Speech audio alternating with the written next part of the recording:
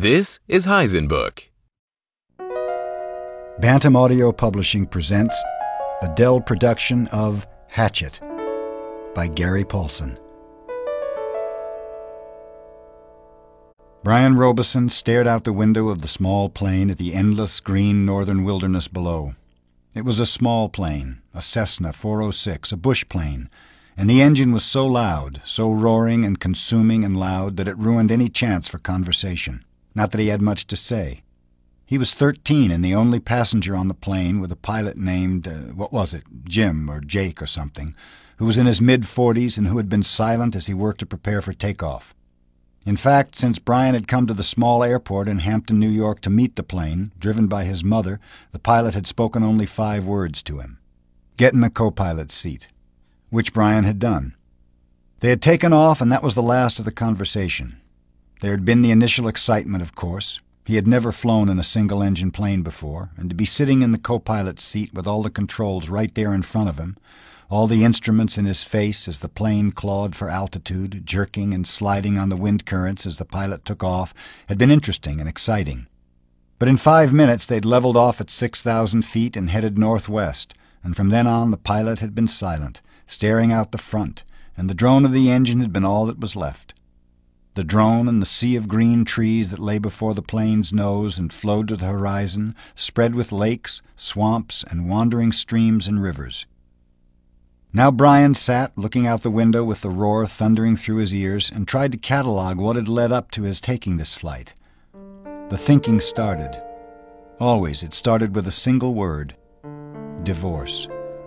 It was an ugly word, he thought, a tearing, ugly word that meant fights and yelling, lawyers.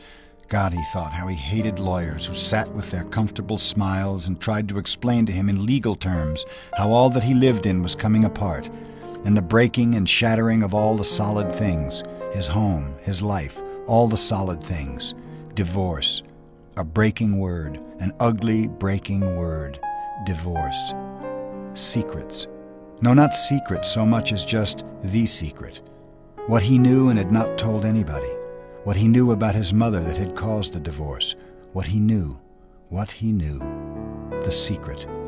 Divorce. The secret. Brian felt his eyes beginning to burn and knew there would be tears. He had cried for a time, but that was gone now. He didn't cry now. Instead, his eyes burned and tears came, the seeping tears that burned, but he didn't cry. He wiped his eyes with a finger and looked at the pilot out of the corner of his eye to make sure he hadn't noticed the burning and tears. The pilot sat large, his hands lightly on the wheel, feet on the rudder pedals. He seemed more a machine than a man, an extension of the plane. On the dashboard in front of him, Brian saw dials, switches, meters, knobs, levers, cranks, lights, handles that were wiggling and flickering, all indicating nothing that he understood, and the pilot seemed the same way, part of the plane, not human. When he saw Brian look at him, the pilot seemed to open up a bit, and he smiled. Ever fly in the co-pilot seat before? He leaned over and lifted the headset off his right ear and put it on his temple, yelling to overcome the sound of the engine. Brian shook his head. He'd never been in any kind of plane, never seen the cockpit of a plane except in films or on television. It was loud and confusing. First time. It's not as complicated as it looks. Good plane like this almost flies itself. The pilot shrugged. Makes my job easy. He took Brian's left arm. Here, put your hands on the controls, your feet on the rudder pedals, and I'll show you what I mean. Brian shook his head. I better not. Sure, try it. Brian reached out and took the wheel in a grip so tight his knuckles were white. He pushed his feet down on the pedals. The plane slewed suddenly to the right. Not so hard. Take her light. Take her light.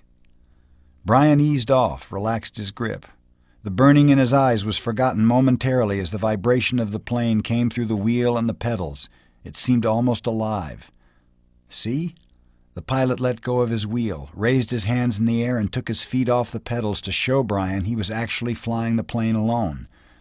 Simple. Now turn the wheel a little to the right and push on the right rudder pedal a small amount. Brian turned the wheel slightly, and the plane immediately banked to the right. And when he pressed on the right rudder pedal, the nose slid across the horizon to the right. He left off on the pressure and straightened the wheel, and the plane righted itself. Now you can turn. Bring her back to the left a little. Brian turned the wheel left, pushed on the left pedal, and the plane came back around. It's easy, he smiled. At least this part. The pilot nodded. All of flying is easy. Just takes learning, like everything else, like everything else. He took the controls back, then reached up and rubbed his left shoulder. Aches and pains, must be getting old. Brian let go of the controls and moved his feet away from the pedals as the pilot put his hands on the wheel. Thank you.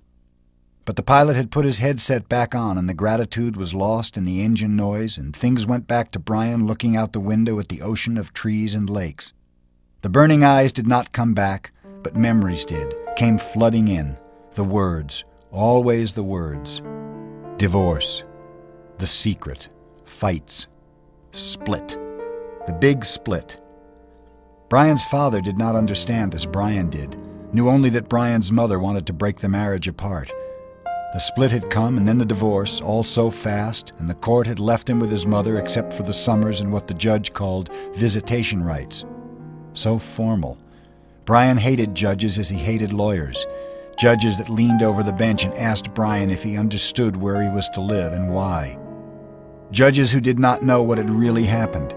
Judges with the caring look that meant nothing, as lawyers said legal phrases that meant nothing. In the summer, Brian would live with his father. In the school year with his mother. That's what the judge said after looking at papers on his desk and listening to the lawyers talk. Talk. Words. Now the plane lurched slightly to the right, and Brian looked at the pilot. He was rubbing his shoulder again, and there was the sudden smell of body gas in the plane. Brian turned back to avoid embarrassing the pilot, who was obviously in some discomfort, must have stomach troubles. So this summer, this first summer when he was allowed to have visitation rights with his father, with the divorce only 1 month old, Brian was heading north. His father was a mechanical engineer who had designed or invented a new drill bit for oil drilling, a self-cleaning, self-sharpening bit. He was working in the oil fields of Canada, up on the tree line where the tundra started and the forests ended. Brian was riding up from New York with some drilling equipment. It was lashed down in the rear of the plane next to a fabric bag the pilot had called a survival pack, which had emergency supplies in case they had to make an emergency landing. That had to be specially made in the city. Riding in a bush plane with the pilot named Jim or Jake or something, who had turned out to be an all-right guy, letting him fly and all. Except for the smell. Now there was a constant odor, and Brian took another look at the pilot, found him rubbing the shoulder and down the arm now, the left arm, letting go more gas and wincing. Probably something he ate, Brian thought. His mother had driven him from the city to meet the plane at Hampton where it came to pick up the drilling equipment. A drive in silence, a long drive in silence. 2.5 hours of sitting in the car, staring out the window just as he was now staring out the window of the plane. Once after an hour when they were out of the city, she turned to him. "Look, can't we talk this over? Can't we talk this out? Can't you tell me what's bothering you?" And there were the words again. Divorce. Split. The secret. How could he tell her what he knew? So he'd remained silent, shook his head and continued to stare unseeing at the countryside, and his mother had gone back to driving, only to speak to him one more time when they were close to Hampton. She reached over the back of the seat and brought up a paper sack. "I got something for you, for the trip." Brian took the sack and opened the top. Inside there was a hatchet, the kind with a steel handle and a rubber hand grip. The head was in a stout leather case that had a brass riveted belt loop. "It goes on your belt." His mother spoke now without looking at him. There were some farm trucks on the road now, and she had to weave through them and watch traffic.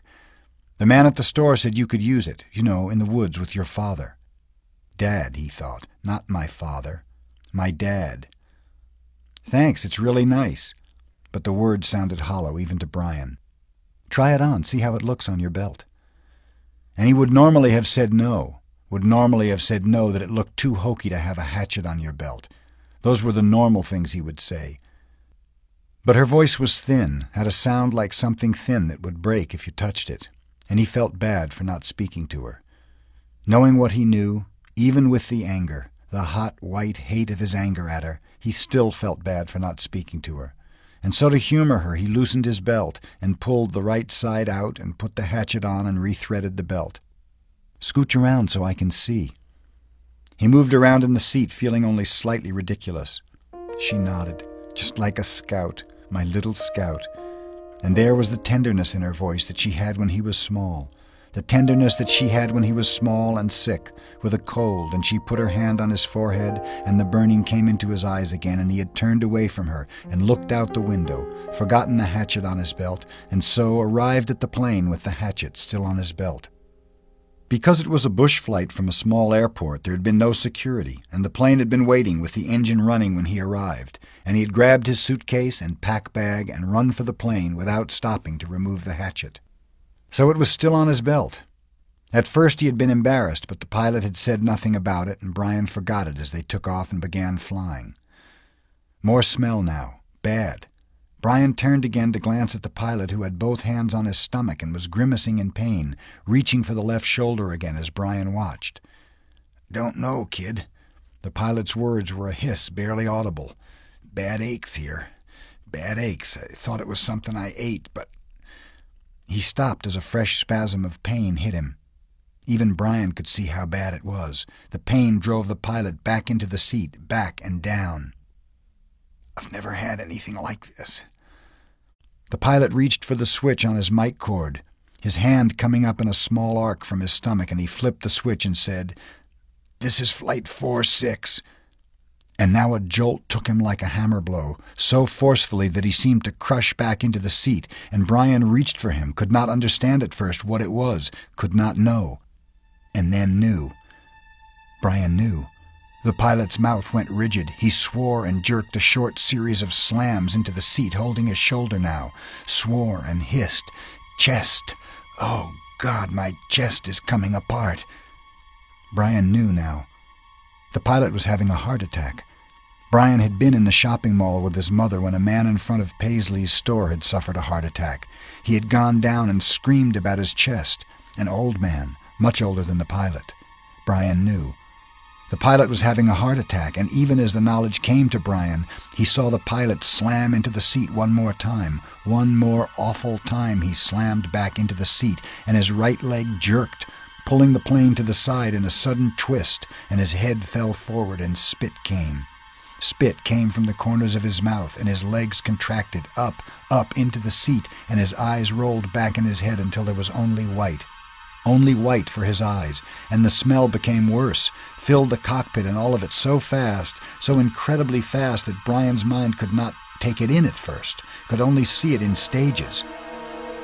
The pilot had been talking just a moment ago, complaining of the pain. He had been talking. Then the jolts had come. The jolts that took the pilot back had come, and now Brian sat, and there was a strange feeling of silence in the thrumming roar of the engine, a strange feeling of silence and being alone. Brian was stopped. He was stopped. Inside, he was stopped. He could not think past what he saw, what he felt. All was stopped. The very core of him, the very center of Brian Robeson, was stopped and stricken with a white flash of horror, a terror so intense that his breathing, his thinking, and nearly his heart had stopped. Stopped. Seconds passed. Seconds that became all of his life, and he began to know what he was seeing, began to understand what he saw, and that was worse, so much worse that he wanted to make his mind freeze again. He was sitting in a bush plane, roaring 7,000 feet above the northern wilderness with a pilot who had suffered a massive heart attack and who was either dead or in something close to a coma. He was alone in the roaring plane with no pilot. He was alone. Alone. For a time that he could not understand, Brian could do nothing. Even after his mind began working and he could see what had happened, he could do nothing. It was as if his hands and arms were lead. Then he looked for ways for it not to have happened. "Be asleep," his mind screamed at the pilot. "Just be asleep, and your eyes will open now, and your hands will take the controls, and your feet will move to the pedals." But it did not happen. The pilot did not move, except that his head rolled on a neck impossibly loose as the plane hit a small bit of turbulence. The plane. Somehow, the plane was still flying. Seconds had passed. Nearly a minute, and the plane flew on as if nothing had happened, and he had to do something, but did not know what. Help. He had to help. He stretched one hand toward the pilot, saw that his fingers were trembling, and touched the pilot on the chest. He did not know what to do. He knew there were procedures, that you could do mouth-to-mouth on victims of heart attacks and push their chests, CPR, but he did not know how to do it, and in any case could not do it with the pilot who was sitting up in the seat and still strapped in with his seatbelt. So he touched the pilot with the tips of his fingers, touched him on the chest, and could feel nothing. No heartbeat, no rise and fall of breathing, which meant that the pilot was almost certainly dead. "Please," Brian said, but did not know what or who to ask. "Please." The plane lurched again, hit more turbulence, and Brian felt the nose drop. It did not dive, but the nose went down slightly, and the down angle increased the speed, and he knew that at this angle, this slight angle down, he would ultimately fly into the trees. He could see them ahead on the horizon where before he could see only sky. He had to fly it somehow, had to fly the plane. He had to help himself. The pilot was gone, beyond anything he could do. He had to try and fly the plane. He turned back in the seat, facing the front, and put his hands, still trembling, on the control wheel, his feet gently on the rudder pedals. You pulled back on the stick to raise the plane. He knew that from reading. You always pulled back on the wheel. He gave it a tug, and it slid back toward him easily. Too easily. The plane, with the increased speed from the tilt down, swooped eagerly up and drove Brian's stomach down. He pushed the wheel back in, went too far this time, and the plane's nose went below the horizon, and the engine speed increased with the shallow dive. Too much. He pulled back again, more gently this time, and the nose floated up again, too far but not as violently as before, then down a bit too much, and up again very easily, and the front of the engine cowling settled. When he had it aimed at the horizon and it seemed to be steady, he held the wheel where it was, let out his breath, which he had been holding all this time, and tried to think what to do next. It was a clear blue sky day with fluffy bits of clouds here and there, and he looked out the window for a moment, hoping to see something, a town or village, but there was nothing. Just the green of the trees, endless green, and lakes scattered more and more thickly as the plane flew. Where? He was flying but did not know where, had no idea where he was going. He looked at the dashboard of the plane, studied the dials, and hoped to get some help, hoped to find a compass, but it was all so confusing, a jumble of numbers and lights. One lighted display in the top center of the dashboard said the number 342. Another next to it said 22. Down beneath that were dials with lines that seemed to indicate what the wings were doing, tipping or moving, and one dial with a needle pointing to the number 70, which he only thought might be the altimeter, the device that told him his height above the ground, or above sea level. Somewhere he had read something about altimeters, but he couldn't remember what, or where, or anything about them. Slightly to the left and below the altimeter he saw a small rectangular panel with a lighted dial and two knobs. His eyes had passed over it 2 or 3 times before he saw what was written in tiny letters on top of the panel. Transmitter 221 was stamped in the metal, and it hit him finally that this was the radio. The radio. Of course, he had to use the radio. When the pilot had been hit that way, he couldn't bring himself to say that the pilot was dead, couldn't think it. He had been trying to use the radio. Brian looked to the pilot. The headset was still on his head, turned sideways a bit from his jamming back into the seat, and the microphone switch was clipped into his belt. Brian had to get the headset from the pilot, had to reach over and get the headset from the pilot, or he would not be able to use the radio to call for help. He had to reach over. His hands began trembling again. He did not want to touch the pilot, did not want to reach for him, but he had to get the radio. He lifted his hands from the wheel just slightly and held them, waiting to see what would happen.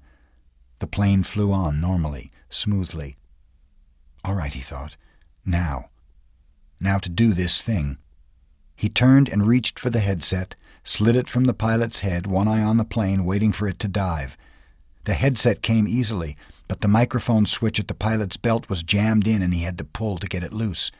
When he pulled, his elbow bumped the wheel and pushed it in, and the plane started down in a shallow dive. Brian grabbed the wheel and pulled it back, too hard again, and the plane went through another series of stomach-wrenching swoops up and down before he could get it under control. When things had settled again, he pulled at the mic cord once more and at last jerked the cord free. It took him another second or two to place the headset on his own head and position the small microphone tube in front of his mouth. He had seen the pilot use it, had seen him depress the switch at his belt, so Brian pushed the switch in and blew into the mic. He heard the sound of his breath in the headset. "Hello? Is there anybody listening on this? Hello?" He repeated it 2 or 3 times and then waited, but heard nothing except his own breathing. Panic came then. He had been afraid, had been stopped with the terror of what was happening, but now panic came and he began to scream into the microphone, scream over and over. "Help! Somebody help me! I'm in this plane and don't know. And he started crying with the screams, crying and slamming his hands against the wheel of the plane, causing it to jerk down, then back up. But again he heard nothing but the sound of his own sobs in the microphone, his own screams mocking him, coming back into his ears. The microphone. Awareness cut into him. He had used a CB radio in his uncle's pickup once. You had to turn the mic switch off to hear anybody else. He reached to his belt and released the switch. For a second all he heard was the whoosh of the empty airwaves. Then through the noise and static, he heard a voice. "Whoever is calling on this radio net, I repeat, release your mic switch. You are covering me. You are covering me. Over." It stopped and Brian hit his mic switch. I hear you. This is me." He released the switch. "Roger, I have you now." The voice was very faint and breaking up. "Please state your difficulty and location, and say over to signal end of transmission." Over. Please state my difficulty, Brian thought. God, my difficulty. "I am in a plane with a pilot who has had a heart attack or something. He can't fly, and I don't know how to fly. Help me. Help." He turned his mic off without ending transmission properly. There was a moment's hesitation before the answer. "Your signal is breaking up and I lost most of it. Understand, pilot, you can't fly, correct? Over." Brian could barely hear him now, heard mostly noise and static. "That's right, I can't fly. The plane is flying now, but I don't know how much longer." Over. "Lost signal. Your location, please. Flight number, location, ver." "I don't know my flight number or location. I don't know anything. I told you that. Over." He waited now, but there was nothing. Once for a second he thought he heard a break in the noise, some part of a word, but it could have been static. 2, 3 minutes, 10 minutes, the plane roared, and Brian listened, but heard no one. Then he hit the switch again. "I do not know the flight number. My name is Brian Robeson, and we left Hampton, New York, headed for the Canadian oil fields to visit my father, and I do not know how to fly an aeroplane, and the pilot—" He let go of the mic. His voice was starting to rattle, and he felt as if he might start screaming at any second. He took a deep breath. "If there is anybody listening who can help me fly a plane, please answer." Again he released the mic, but heard nothing but the hissing of noise in the headset. After half an hour of listening and repeating the cry for help, he tore the headset off in frustration and threw it to the floor. It all seemed so hopeless. Even if he did get somebody, what could anybody do? Tell him to be careful? All so hopeless. He tried to figure out the dials again. He thought he might know which was speed. It was a lighted number that read 160, but he didn't know if that was actual miles an hour or kilometers, or if it just meant how fast the plane was moving through the air and not over the ground. He knew airspeed was different from ground speed, but not by how much. Parts of books he'd read about flying came to him, how wings worked, how the propeller pulled the plane through the sky, simple things that wouldn't help him now. Nothing could help him now. An hour passed. He picked up the headset and tried again. It was, he knew, in the end all he had, but there was no answer. He felt like a prisoner, kept in a small cell that was hurtling through the sky at what he thought to be 160 miles an hour, headed, he didn't know where, just headed somewhere until... There it was. Until what? Until he ran out of fuel. When the plane ran out of fuel, it would go down. Period. Or he could pull the throttle out and make it go down now. He had seen the pilot push the throttle in to increase speed. If he pulled the throttle back out, the engine would slow down and the plane would go down. Those were his choices. He could wait for the plane to run out of gas and fall, or he could push the throttle in and make it happen sooner. If he waited for the plane to run out of fuel, he would go farther, but he did not know which way he was moving. When the pilot had jerked, he had moved the plane, but Brian could not remember how much or if it had come back to its original course. Since he did not know the original course anyway and could only guess at which display might be the compass, the one reading 342, he did not know where he had been or where he was going, so it didn't make much difference if he went down now or waited. Everything in him rebelled against stopping the engine and falling now. He had a vague feeling that he was wrong to keep heading as the plane was heading, a feeling that he might be going off in the wrong direction, but he could not bring himself to stop the engine and fall. Now he was safe, or safer than if he went down. The plane was flying. He was still breathing. When the engine stopped, he would go down. So he left the plane running, holding altitude, and kept trying the radio. He worked out a system. Every 10 minutes, by the small clock built into the dashboard, he tried the radio with a simple message: "I need help. Is there anybody listening to me?" In the times between transmissions, he tried to prepare himself for what he knew was coming. When he ran out of fuel, the plane would start down. He guessed that without the propeller pulling, he would have to push the nose down to keep the plane flying. He thought he may have read that somewhere, or it just came to him. Either way, it made sense. He'd have to push the nose down to keep flying speed, and then just before he hit, he'd have to pull the nose back up to slow the plane as much as possible. It all made sense. Glide down, then slow the plane, and hit. Hit. He would have to find a clearing as he went down. The problem with that was he hadn't seen one clearing since they'd started flying over the forest. Some swamps, but they had trees scattered through them. No roads, no trails, no clearings. Just the lakes. And it came to him that he would have to use a lake for landing. If he went down in the trees, he was certain to die. The trees would tear the plane to pieces as it went into them. He would have to come down in a lake. No, on the edge of a lake. He would have to come down near the edge of a lake and try to slow the plane as much as possible just before he hit the water. Easy to say, he thought. Hard to do. Easy say, hard do. Easy say, hard do. It became a chant that beat with the engine. Easy say, hard do. Impossible to do. He repeated the radio call 17 times at the 10-minute intervals, working on what he would do between transmissions. Once more he reached over to the pilot and touched him on the face, but the skin was cold. Hard cold. Death cold. And Brian turned back to the dashboard. He did what he could, tightened his seatbelt, positioned himself, rehearsed mentally again and again what his procedure should be. When the plane ran out of gas, he should hold the nose down and head for the nearest lake and try to fly the plane kind of onto the water. That's how he thought of it. Kind of fly the plane onto the water, and just before it hit, he should pull back on the wheel and slow the plane down to reduce the impact.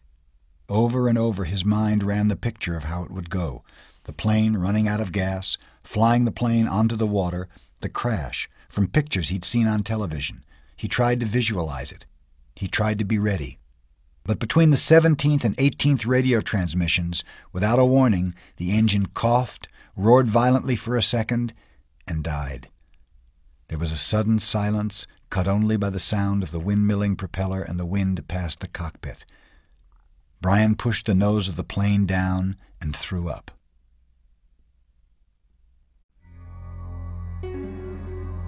Going to die, Brian thought. Going to die, gonna die, gonna die. His whole brain screamed it in the sudden silence. Gonna die. He wiped his mouth with the back of his arm and held the nose down. The plane went into a glide, a very fast glide that ate altitude, and suddenly there weren't any lakes. All he'd seen since they started flying over the forest was lakes, and now they were gone. Gone. Out in front, far away at the horizon, he could see lots of them. Off to the right and left, more of them, glittering blue in the late afternoon sun. But he needed one right in front. He desperately needed a lake right in front of the plane, and all he saw through the windshield were trees, green death trees. If he had to turn, If he had to turn, he didn't think he could keep the plane flying. His stomach tightened into a series of rolling knots and his breath came in short bursts. There, not quite in front, but slightly to the right, he saw a lake, L-shaped, with rounded corners, and the plane was nearly aimed at the long part of the L, coming from the bottom and heading to the top, just a tiny bit to the right. He pushed the right rudder pedal gently and the nose moved over. But the turn cost him speed, and now the lake was above the nose. He pulled back on the wheel slightly and the nose came up. This caused the plane to slow dramatically and almost seemed to stop and wallow in the air.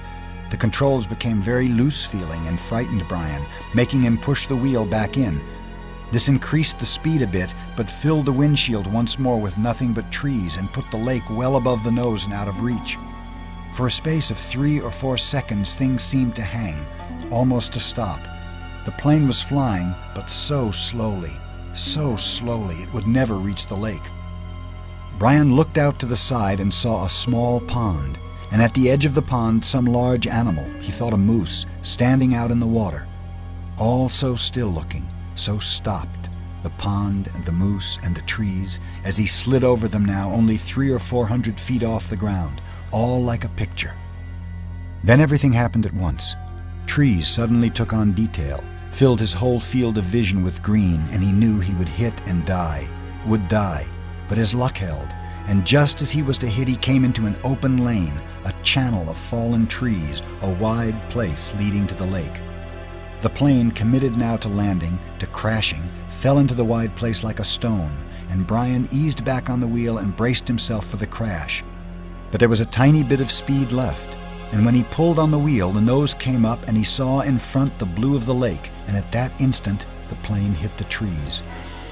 There was a great wrenching as the wings caught the pines at the side of the clearing and broke back, ripping back just outside the main braces. Dust and dirt blew off the floor into his face so hard he thought there must have been some kind of explosion. He was momentarily blinded and slammed forward in the seat, smashing his head on the wheel. Then a wild crashing sound, ripping of metal, and the plane rolled to the right and blew through the trees, out over the water, and down to slam into the lake, skip once on water as hard as concrete, water that tore the windshield out and shattered the side windows, water that drove him back into the seat. Somebody was screaming as the plane drove down into the water. Someone screamed tight animal screams of fear and pain, and he did not know that it was his sound, that he roared against the water that took him and the plane still deeper down in the water. He saw nothing but sensed blue, cold blue-green, and he raked at the seatbelt catch, tore his nails loose on one hand. He ripped at it until it released, and somehow, the water trying to kill him, to end him, somehow he pulled himself out of the shattered front window and clawed up into the blue, felt something hold him back, felt his windbreaker tear, and he was free. Tearing free, ripping free.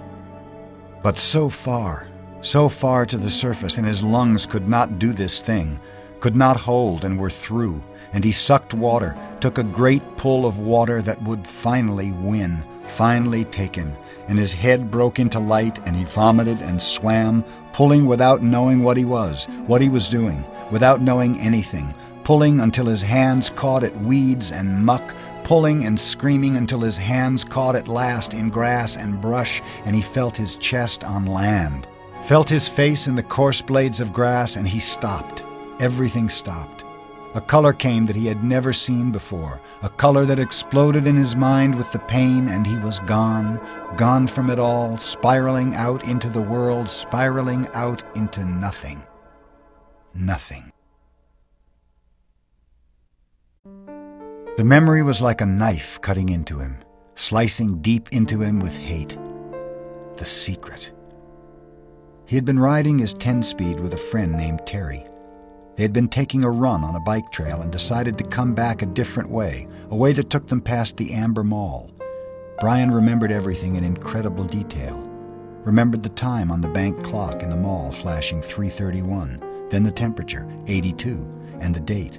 All the numbers were part of the memory. All of his life was part of the memory. Terry had just turned to smile at him about something, and Brian looked over Terry's head and saw her. His mother. She was sitting in a station wagon, a strange wagon. He saw her and she did not see him. Brian was going to wave or call out, but something stopped him. There was a man in the car.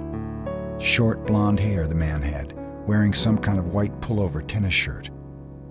Brian saw this and more, saw the secret, and saw more later. But the memory came in pieces, came in scenes like this. Terry smiling, Brian looking over his head to see the station wagon, and his mother sitting with the man, the time and temperature clock, the front wheel of his bike, the short blonde hair of the man, the white shirt of the man. The hot hate slices of the memory were exact. The secret. Brian opened his eyes and screamed. For seconds he did not know where he was, only that the crash was still happening and he was going to die, and he screamed until his breath was gone. Then silence, filled with sobs as he pulled in air, half crying. How could it be so quiet? Moments ago there was nothing but noise, crashing and tearing, screaming. Now quiet. Some birds were singing. How could birds be singing? His legs felt wet, and he raised up on his hands and looked back down at them. They were in the lake. Strange.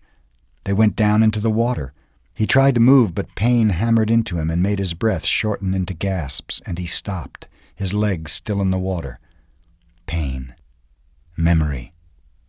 He turned again, and sun came across the water. Late sun cut into his eyes and made him turn away. It was over then. The crash. He was alive. The crash is over, and I'm alive, he thought.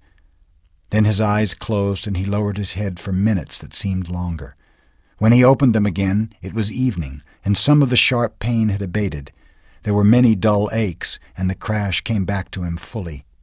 Into the trees and out onto the lake. The plane had crashed and sunk in the lake, and he had somehow pulled free.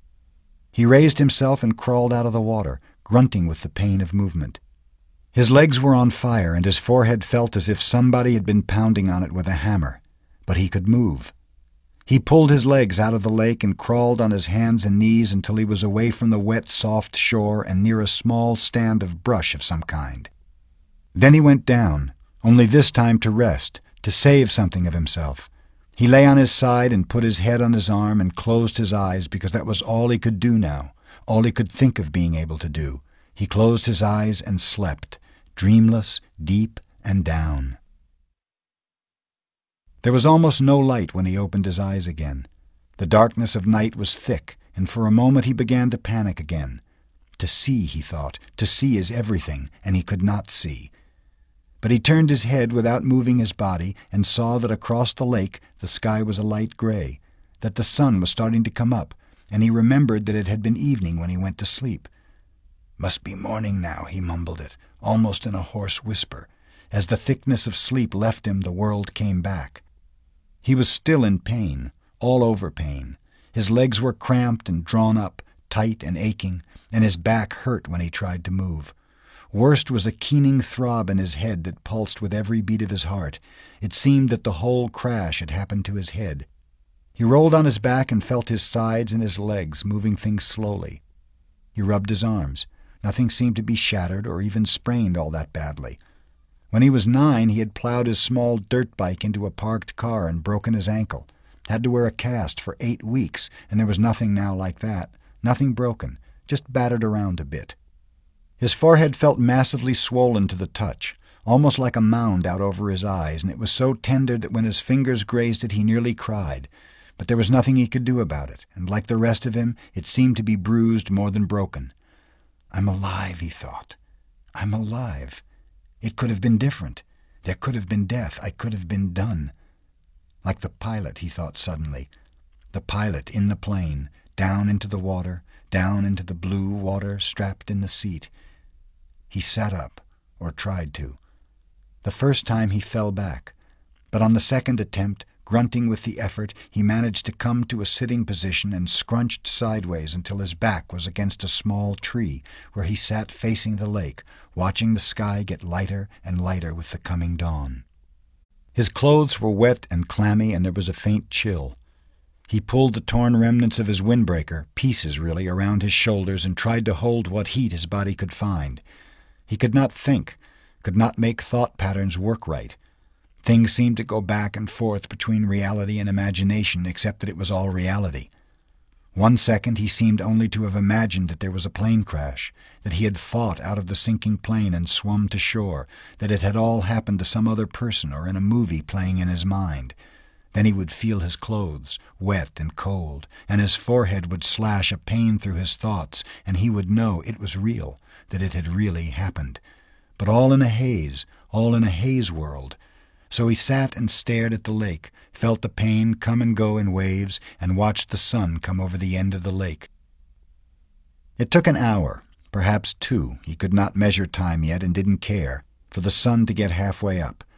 With it came some warmth, small bits of it at first, and with the heat came clouds of insects, thick, swarming hordes of mosquitoes that flocked to his body, made a living coat on his exposed skin, clogged his nostrils when he inhaled, poured into his mouth when he opened it to take a breath. It was not possibly believable, not this. He had come through the crash, but the insects were not possible. He coughed them up, spat them out, sneezed them out, closed his eyes, and kept brushing his face, slapping and crushing them by the dozens, by the hundreds. But as soon as he cleared a place, as soon as he killed them, more came, thick, whining, buzzing masses of them, mosquitoes and some small black flies he had never seen before, all biting, chewing, taking from him. In moments his eyes were swollen shut and his face puffy and round to match his battered forehead.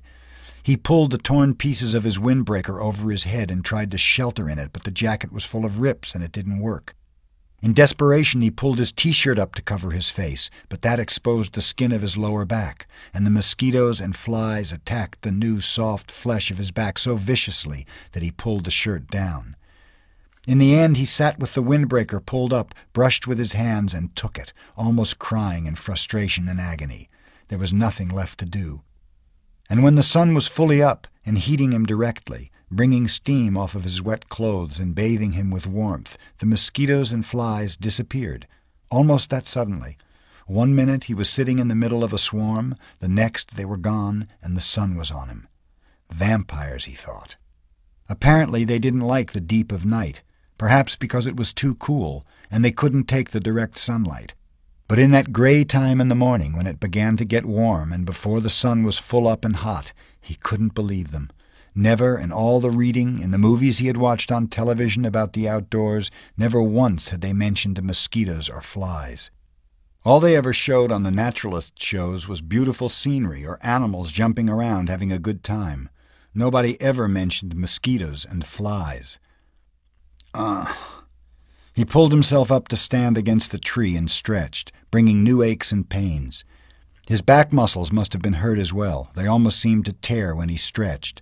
And while the pain in his forehead seemed to be abating somewhat, just trying to stand made him weak enough to nearly collapse. The backs of his hands were puffy and his eyes were almost swollen shut from the mosquitoes, and he saw everything through a narrow squint. Not that there was much to see, he thought, scratching the bites. In front of him lay the lake, blue and deep. He had a sudden picture of the plane, sunk in the lake, down and down in the blue with the pilot's body still strapped in the seat, his hair waving. He shook his head. More pain. That wasn't something to think about. He looked at his surroundings again. The lake stretched out slightly below him. He was at the base of the L, looking up the long part with the short part out to his right. In the morning light and calm, the water was absolutely, perfectly still. He could see the reflections of the trees at the other end of the lake. Upside down in the water, they seemed almost like another forest, an upside-down forest to match the real one. As he watched, a large bird, he thought it looked like a crow, but it seemed larger, flew from the top, real forest, and the reflection bird matched it, both flying out over the water. Everything was green, so green it went into him. The forest was largely made up of pines and spruce, with stands of some low brush smeared here and there, and thick grass and some other kind of very small brush all over. He couldn't identify most of it, except the evergreens, and some leafy trees he thought might be aspen. He'd seen pictures of aspens in the mountains on television. The country around the lake was moderately hilly, but the hills were small, almost hummocks, and there were very few rocks except to his left. There lay a rocky ridge that stuck out overlooking the lake about 20 feet high. If the plane had come down a little to the left, it would have hit the rocks and never made the lake. he would have been smashed, destroyed. The word came. I would have been destroyed and torn and smashed, driven into the rocks and destroyed. Luck, he thought. I have luck. I had good luck there. But he knew that was wrong. If he had had good luck, his parents wouldn't have divorced because of the secret, and he wouldn't have been flying with a pilot who had a heart attack, and he wouldn't be here where he had to have good luck to keep from being destroyed. If you keep walking back from good luck, he thought, you'll come to bad luck. He shook his head again, wincing, another thing not to think about. The rocky ridge was rounded and seemed to be of some kind of sandstone, with bits of darker stone layered and stuck into it. Directly across the lake from it, at the inside corner of the L, was a mound of sticks and mud rising up out of the water a good 8 or 10 feet. At first Brian couldn't place it, but knew that he somehow knew what it was, had seen it in films. Then a small brown head popped to the surface of the water near the mound and began swimming off down the short leg of the L, leaving a V of ripples behind, and he remembered where he'd seen it. It was a beaver house, called a beaver lodge in a special he'd seen on the public channel. A fish jumped. Not a large fish, but it made a big splash near the beaver, and as if by a signal there were suddenly little splops all over the sides of the lake, along the shore, as fish began jumping. Hundreds of them, jumping and slapping the water. Brian watched them for a time, still in the half-daze, still not thinking well. The scenery was very pretty, he thought, and there were new things to look at, but it was all a green and blue blur, and he was used to the gray and black of the city, the sounds of the city, traffic, people talking, sounds all the time, the hum and whine of the city. Here, at first, it was silent, or he thought it was silent. But when he started to listen, really listen, he heard thousands of things, hisses and blurks, small sounds, birds singing, hum of insects, splashes from the fish jumping.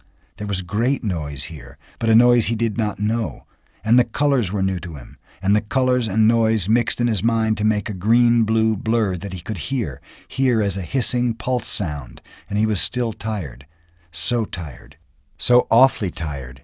And standing had taken a lot of energy somehow, had drained him. He supposed he was still in some kind of shock from the crash, and there was still the pain, the dizziness, the strange feeling.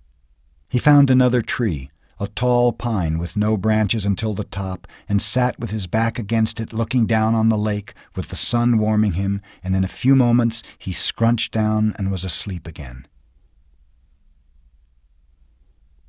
His eyes snapped open, hammered open, and there were these things about himself that he knew instantly. He was unbelievably, viciously thirsty. His mouth was dry and tasted foul and sticky. His lips were cracked and felt as if they were bleeding, and if he did not drink some water soon, he felt that he would wither up and die. Lots of water, all the water he could find. He knew the thirst and felt the burn on his face. It was mid-afternoon, and the sun had come over him and cooked him while he slept, and his face was on fire, would blister, would peel, which did not help the thirst, made it much worse. He stood, using the tree to pull himself up because there was still some pain and much stiffness, and looked down at the lake. It was water, but he did not know if he could drink it.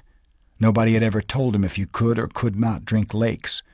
There was also the thought of the pilot, down in the blue with the plane strapped in, the body. Awful, he thought. But the lake was blue and wet-looking, and his mouth and throat raged with the thirst, and he did not know where there might be another form of water he could drink.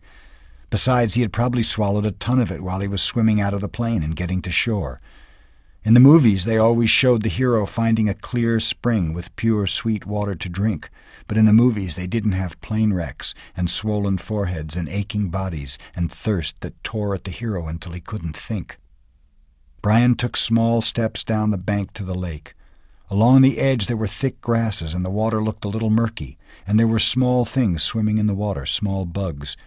But there was a log extending about 20 feet out into the water of the lake, a beaver drop from some time before, with old limbs sticking up almost like handles. He balanced on the log, holding himself up with the limbs, and teetered out past the weeds and murky water. When he was out where the water was clear and he could see no bugs swimming, he kneeled on the log to drink. A sip, he thought, still worrying about the lake water. I'll just take a sip. But when he brought a cupped hand to his mouth and felt the cold lake water trickle past his cracked lips and over his tongue, he could not stop. He had never, not even on long bike trips in the hot summer, been this thirsty. It was as if the water were more than water, as if the water had become all of life, and he could not stop. He stooped and put his mouth to the lake and drank, pulling it deep and swallowing great gulps of it. He drank until his stomach was swollen, until he nearly fell off the log with it. Then he rose and stagger-tripped his way back to the bank, where he was immediately sick and threw up most of the water. But his thirst was gone, and the water seemed to reduce the pain in his head as well, although the sunburn still cooked his face. So. He almost jumped with the word, spoken aloud. It seemed so out of place, the sound. He tried it again. So. So here I am. And there it is, he thought. For the first time since the crash, his mind started to work. His brain triggered and he began thinking. Here I am. And where is that? Where am I? He pulled himself once more up the bank to the tall tree without branches and sat again with his back against the rough bark. It was hot now, but the sun was high and to his rear, and he sat in the shade of the tree in relative comfort. There were things to sort out. Here I am, and that is nowhere. With his mind opened and thoughts happening, it all tried to come in with a rush, all of what had occurred, and he could not take it. The whole thing turned into a confused jumble that made no sense, so he fought it down and tried to take one thing at a time. He had been flying north to visit his father for a couple of months, in the summer, and the pilot had had a heart attack and had died, and the plane had crashed somewhere in the Canadian North Woods, but he did not know how far they had flown, or in what direction, or where he was. Slow down, he thought. Slow down more. My name is Brian Robeson, and I'm 13 years old, and I'm alone in the North Woods of Canada. All right, he thought, that's simple enough. I was flying to visit my father, and the plane crashed and sank in a lake. There, keep it that way, short thoughts. I do not know where I am. Which doesn't mean much. More to the point, they do not know where I am. They, meaning anybody who might be wanting to look for me. The searchers. They would look for him, look for the plane.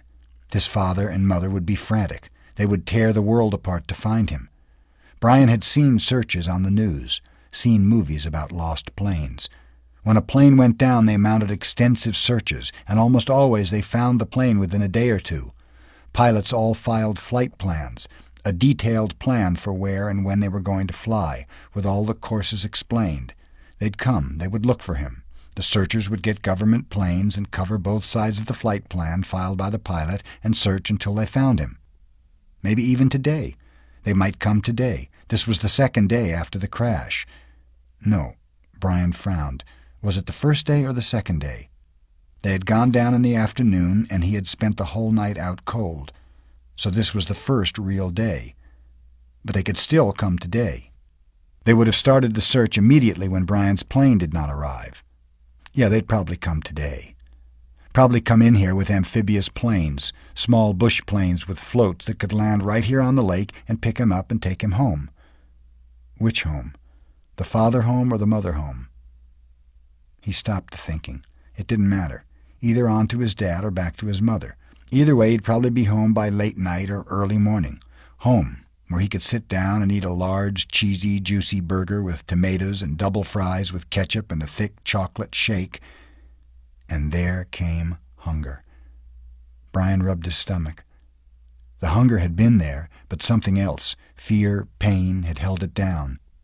Now with the thought of the burger, the emptiness roared at him. He could not believe the hunger, had never felt it this way. The lake water had filled his stomach but left it hungry, and now it demanded food, screamed for food. And there was, he thought, absolutely nothing to eat. Nothing. What did they do in the movies when they got stranded like this? Oh, yes, the hero usually found some kind of plant that he knew was good to eat, and that took care of it. Just ate the plant until he was full, or used some kind of cute trap to catch an animal and cook it over a slick little fire, and pretty soon he had a full 8-course meal. The trouble, Brian thought looking around, was that all he could see was grass and brush. There was nothing obvious to eat, and aside from about 1,000,000 birds and the beaver, he hadn't seen animals to trap and cook, and even if he got one somehow, he didn't have any matches, so he couldn't have a fire. Nothing. It kept coming back to that. He had nothing. Well, almost nothing. As a matter of fact, he thought, I don't know what I've got or haven't got. Maybe I should try and figure out just how I stand. It'll give me something to do, keep me from thinking of food until they come to find me. Brian had once had an English teacher, a guy named Perpich, who was always talking about being positive, thinking positive, staying on top of things. That's how Perpich had put it. Stay positive and stay on top of things. Brian thought of him now, wondered how to stay positive and stay on top of this. All Perpich would say is that I have to get motivated. He was always telling kids to get motivated. Brian changed position so he was sitting on his knees. He reached into his pockets and took out everything he had and laid it on the grass in front of him. It was pitiful enough. A quarter, 3 dimes, a nickel, and 2 pennies. A fingernail clipper, a billfold with a $20 bill, in case you get stranded at the airport in some small town and have to buy food, his mother had said, and some odd pieces of paper. And on his belt, somehow still there, the hatchet his mother had given him. He had forgotten it and now reached around and took it out and put it in the grass. There was a touch of rust already forming on the cutting edge of the blade, and he rubbed it off with his thumb. That was it. He frowned. No, wait. If he was going to play the game, might as well play it right. Perpich would tell him to quit messing around. Get motivated. Look at all of it, Robeson. He had on a pair of good tennis shoes, now almost dry, and socks, and jeans, and underwear, and a thin leather belt, and a T-shirt with a windbreaker so torn it hung on him in tatters, and a watch. He had a digital watch still on his wrist, but it was broken from the crash, the little screen blank, and he took it off and almost threw it away, but stopped the hand motion and lay the watch on the grass with the rest of it. There, that was it. No, wait, one other thing. Those were all the things he had, but he also had himself. Perpich used to drum that into them. You are your most valuable asset. Don't forget that. You are the best thing you have. Brian looked around again. I wish you were here, Perpich. I'm hungry and I'd trade everything I have for a hamburger. I'm hungry. He said it aloud, in normal tones at first, then louder and louder until he was yelling it. I'm hungry! I'm hungry! I'm hungry! When he stopped, there was sudden silence, not just from him, but the clicks and blurps and bird sounds of the forest as well. The noise of his voice had startled everything, and it was quiet. He looked around, listened with his mouth open, and realized that in all his life he had never heard silence before. Complete silence. There had always been some sound, some kind of sound. It lasted only a few seconds, but it was so intense that it seemed to become part of him. Nothing. There was no sound. Then the birds started again, and some kind of buzzing insect, and then a chattering and a cawing, and soon there was the same background of sound, which left him still hungry. Of course, he thought, putting the coins and the rest back in his pocket and the hatchet in his belt. Of course, if they come tonight, or even if they take as long as tomorrow, the hunger's no big thing. People have gone for many days without food as long as they've got water. Even if they don't come until late tomorrow, I'll be all right. Lose a little weight maybe, but the first hamburger on a malt and fries will bring it right back. A mental picture of a hamburger. The way they showed it in the television commercials thundered into his thoughts. Rich colors, the meat juicy and hot. He pushed the picture away. So even if they didn't find him until tomorrow, he thought, he'd be all right. He had plenty of water, although he wasn't sure if it was good and clean or not. He sat again by the tree, his back against it. There was a thing bothering him. He wasn't quite sure what it was, but it kept chewing at the edge of his thoughts. Something about the plane and the pilot that would change things. Ah, there it was. The moment when the pilot had his heart attack, his right foot had jerked down on the rudder pedal and the plane had slewed sideways. What did that mean? Why did that keep coming into his thinking that way, nudging and pushing? It means, a voice in his thoughts said, that they might not be coming for you tonight or even tomorrow. When the pilot pushed the rudder pedal, the plane had jerked to the side and assumed a new course. Brian could not remember how much it had pulled around, but it wouldn't have had to be much, because after that, with the pilot dead, Brian had flown for hour after hour on the new course. Well away from the flight plan the pilot had filed, many hours at maybe 160 miles an hour. Even if it was only a little off course, with that speed and time, Brian might now be sitting several hundred miles off to the side of the recorded flight plan. And they would probably search most heavily at first along the flight plan course. They might go out to the side a little, but he could easily be 300-400 miles to the side. He could not know, could not think of how far he might have flown wrong, because he didn't know the original course, and didn't know how much they had pulled sideways. Quite a bit, that's how he remembered it. Quite a jerk to the side. It pulled his head over sharply when the plane had swung around. They might not find him for 2 or 3 days. He felt his heartbeat increase as the fear started. The thought was there, but he fought it down for a time, pushed it away, then it exploded out. They might not find him for a long time. And the next thought was there as well, that they might never find him. But that was panic, and he fought it down and tried to stay positive. They searched hard when a plane went down. They used many men and planes, and they would go to the side. They would know he was off from the flight path. He had talked to the man on the radio. They would somehow know. It would be all right. They would find him. Maybe not tomorrow, but soon. Soon. Soon. They would find him soon. Gradually, like sloshing oil, his thoughts settled back and the panic was gone. Say they didn't come for 2 days. No, say they didn't come for 3 days, even push that to 4 days. He could live with that. He'd have to live with that. He didn't want to think of them taking longer. But say 4 days. He had to do something. He couldn't just sit at the bottom of this tree and stare down at the lake for 4 days. And nights. He was in deep woods and didn't have any matches, couldn't make a fire. There were large things in the woods. There were wolves, he thought, and bears, other things. In the dark, he would be in the open here, just sitting at the bottom of a tree. He looked around suddenly, felt the hair on the back of his neck go up.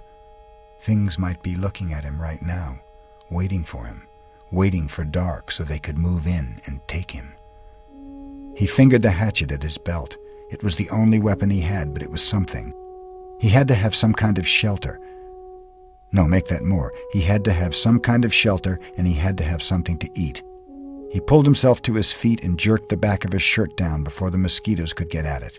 He had to do something to help himself. I have to get motivated, he thought, remembering Pear Pitch. Right now, I'm all I've got. I have to do something.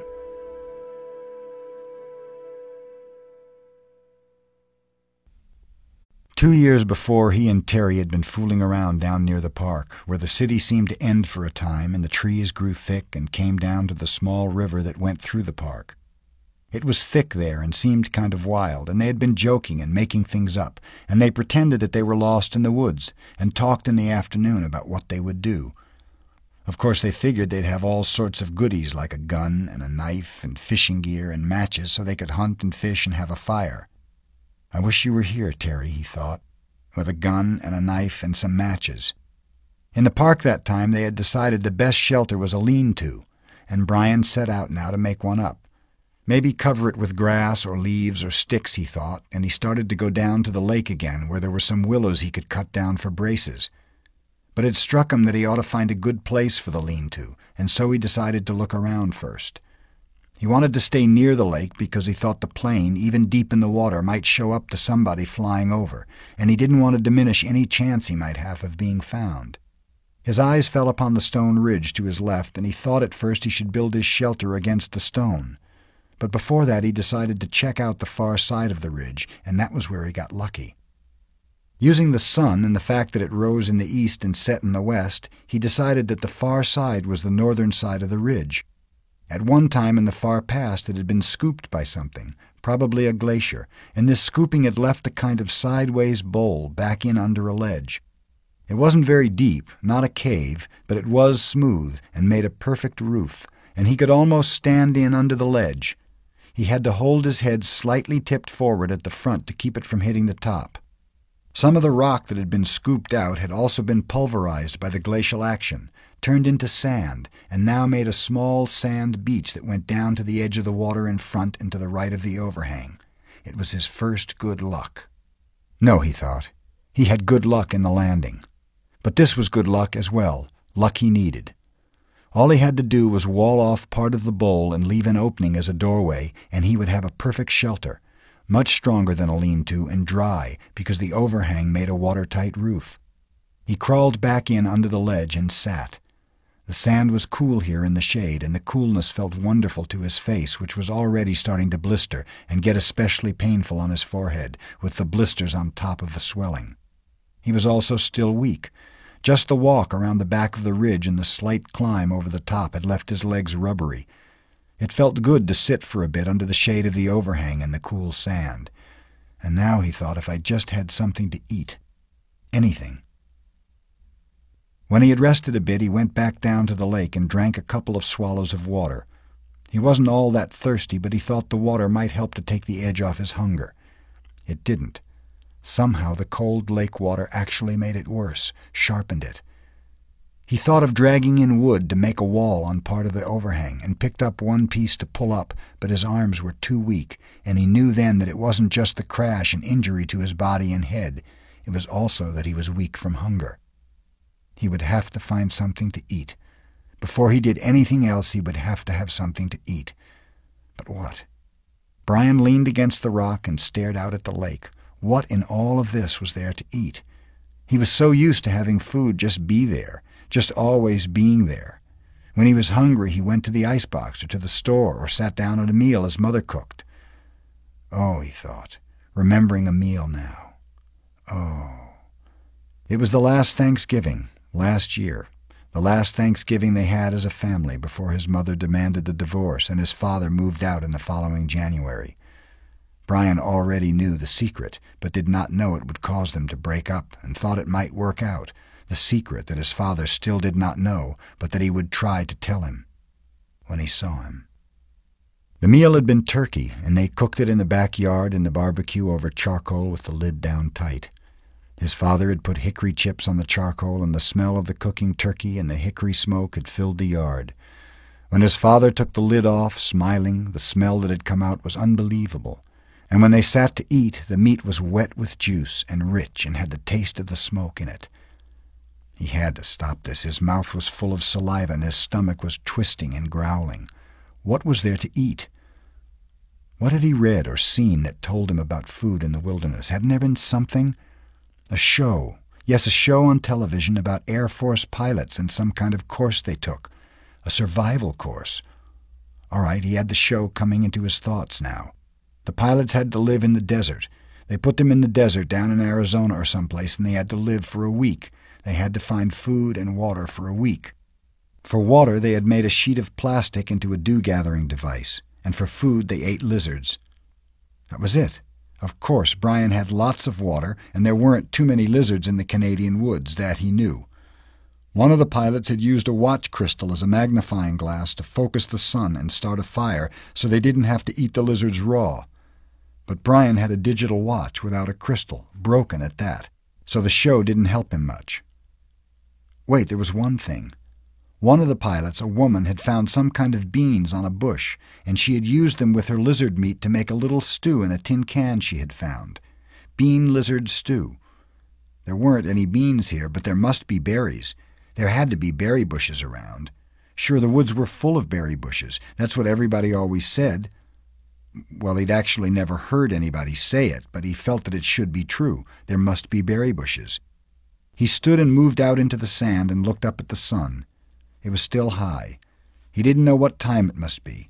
At home it would be 1 or 2 if the sun were that high. At home, at 1 or 2, his mother would be putting away the lunch dishes and getting ready for her exercise class.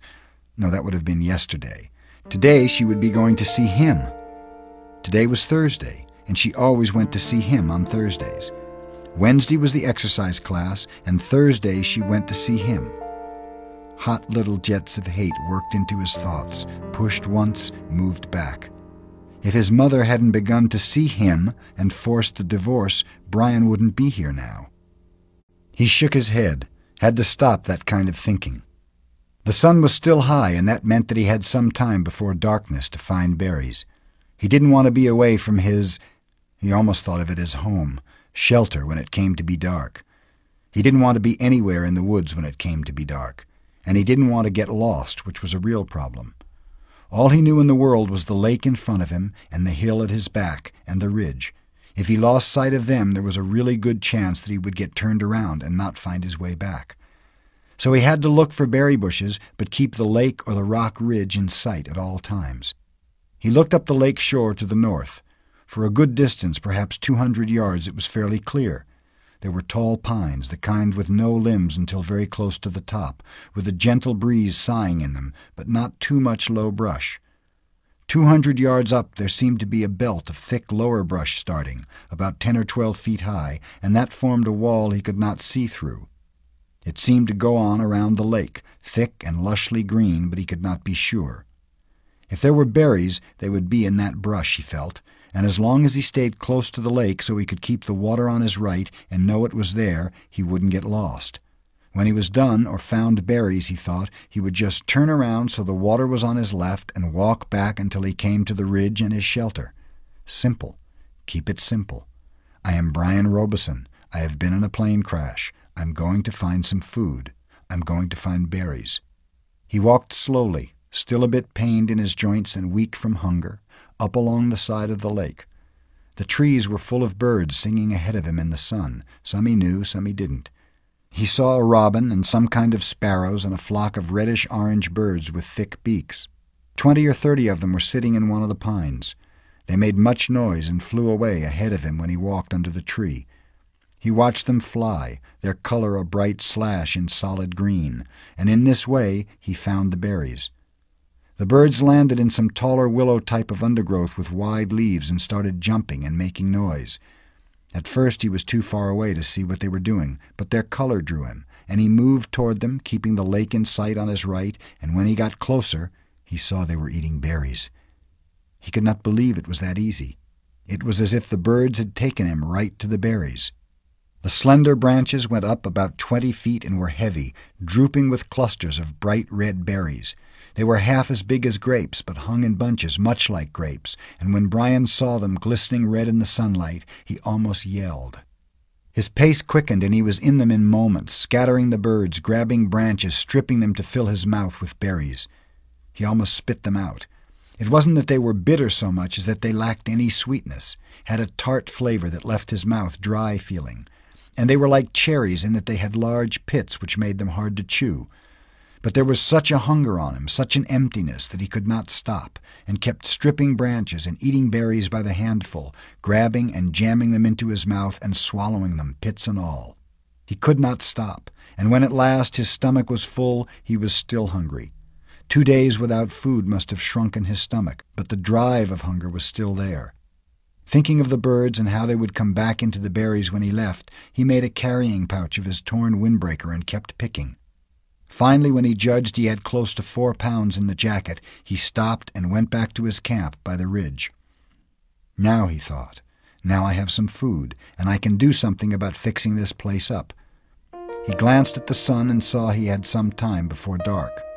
If only I had matches, he thought, looking ruefully at the beach and lakeside. There was driftwood everywhere, not to mention dead and dry wood all over the hill, and dead dry branches hanging from every tree. All firewood and no matches. How did they used to do it, he thought? Rub 2 sticks together? He tucked the berries in the pouch back in under the overhang in the cool shade and found a couple of sticks. After 10 minutes of rubbing, he felt the sticks and they were almost cool to the touch. Not that, he thought. They didn't do fire that way. He threw the sticks down in disgust. So no fire. But he could still fix the shelter and make it. Here the word safer came into his mind, and he didn't know why. More livable. Kind of close it in, he thought. I'll just close it in a bit. He started dragging sticks up from the lake and pulling long dead branches down from the hill, never getting out of sight of the water and the ridge. With these he interlaced and wove a wall across the opening of the front of the rock. It took over 2 hours, and he had to stop several times because he still felt a bit weak, and once because he felt a strange new twinge in his stomach, a tightening rolling.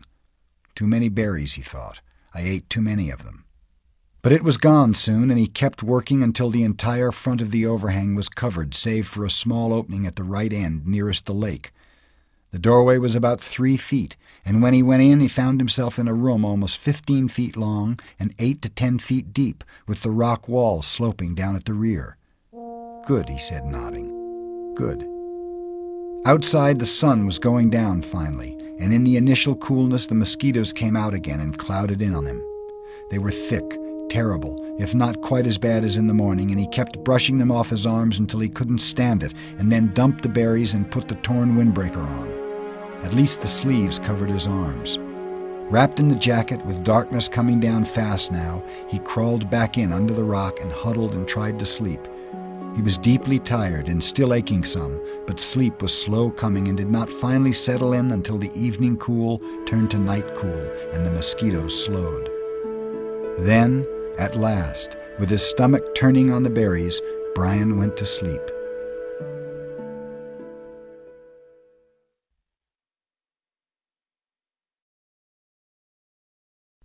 "Mother!" He screamed it, and he could not be sure if the scream awakened him or the pain in his stomach. His whole abdomen was torn with great rolling jolts of pain that doubled him in the darkness of the little shelter, put him over and face down in the sand to moan again and again, "Mother, mother, mother." Never anything like this, never. It was as if all the berries, all the pits had exploded in the center of him, ripped and tore at him. He crawled out the doorway and was sick in the sand, then crawled still farther and was sick again, vomiting and with terrible diarrhea for over an hour, for over a year, he thought, until he was at last empty and drained of all strength.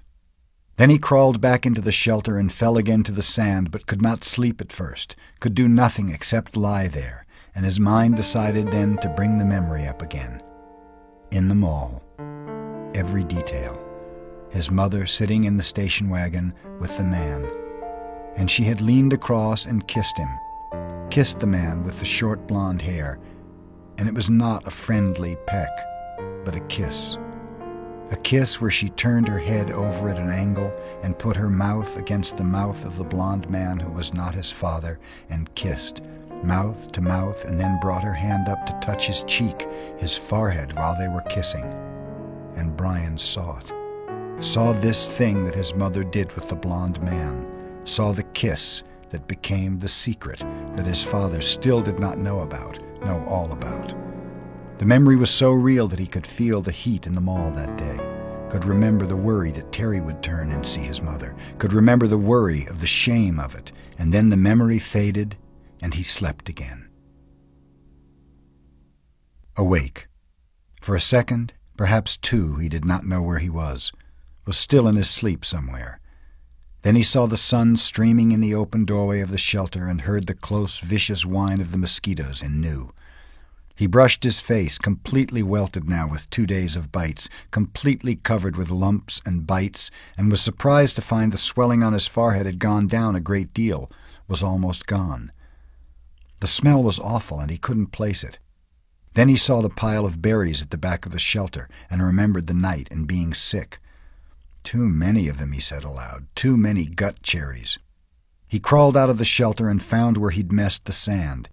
He used sticks and cleaned it as best he could, covered it with clean sand, and went down to the lake to wash his hands and get a drink. It was still very early, only just past true dawn, and the water was so calm he could see his reflection. It frightened him. The face was cut and bleeding, swollen and lumpy, the hair all matted, and on his forehead a cut had healed, but left the hair stuck with blood and scab. His eyes were slits in the bites, and he was, somehow, covered with dirt. He slapped the water with his hand to destroy the mirror. Ugly, he thought, very, very ugly. And he was at that moment almost overcome with self-pity. He was dirty and starving and bitten and hurt and lonely and ugly and afraid and so completely miserable that it was like being in a pit, a dark, deep pit with no way out. He sat back on the bank and fought, crying, then let it come, and cried for perhaps 3-4 minutes, long tears, self-pity tears, wasted tears. He stood, went back to the water, and took small drinks. As soon as the cold water hit his stomach, he felt the hunger sharpen as it had before, and he stood and held his abdomen until the hunger cramps receded. He had to eat. He was weak with it again, down with the hunger, and he had to eat. Back at the shelter, the berries lay in a pile where he had dumped them when he grabbed his windbreaker. Gut cherries, he called them in his mind now, and he thought of eating some of them. Not such a crazy amount as he had, which he felt brought on the sickness in the night, but just enough to stave off the hunger a bit. He crawled into the shelter. Some flies were on the berries, and he brushed them off. He selected only the berries that were solidly ripe, not the light red ones, but the berries that were dark, maroon red to black, and swollen in ripeness. When he had a small handful of them, he went back down to the lake and washed them in the water. Small fish scattered away when he splashed the water up, and he wished he had a fishing line and hook. Then he ate them carefully, spitting out the pits. They were still tart, but had a sweetness to them, although they seemed to make his lips a bit numb. When he finished, he was still hungry, but the edge was gone, and his legs didn't feel as weak as they had. He went back to the shelter. It took him half an hour to go through the rest of the berries and sort them, putting all the fully ripe ones in a pile on some leaves, the rest in another pile. When he was done, he covered the 2 piles with grass he tore from the lake shore to keep the flies off, and went back outside. They were awful berries, those gut cherries, he thought, but there was food there, food of some kind, and he could eat a bit more later tonight if he had to. For now he had a full day ahead of him. He looked at the sky through the trees and saw that while there were clouds, they were scattered and did not seem to hold rain. There was a light breeze that seemed to keep the mosquitoes down, and he thought, looking up along the lake shore, if there was one kind of berry, there should be other kinds, sweeter kinds. If he kept the lake in sight as he had done yesterday, he should be all right, should be able to find home again, and it stopped him. He had actually thought it that time. Home. 3 days? No, 2, or was it 3? Yes, this was the 3rd day, and he had thought of the shelter as home. He turned and looked at it, studied the crude work. The brush made a fair wall, not weather-tight, but it cut most of the wind off. He hadn't done so badly at that. Maybe it wasn't much, but also maybe it was all he had for a home. All right, he thought, so I'll call it home. He turned back and set off up the side of the lake, heading for the gut cherry bushes, his windbreaker bag in his hand. Things were bad, he thought, but maybe not that bad. Maybe he could find some better berries. When he came to the gut cherry bushes, he paused.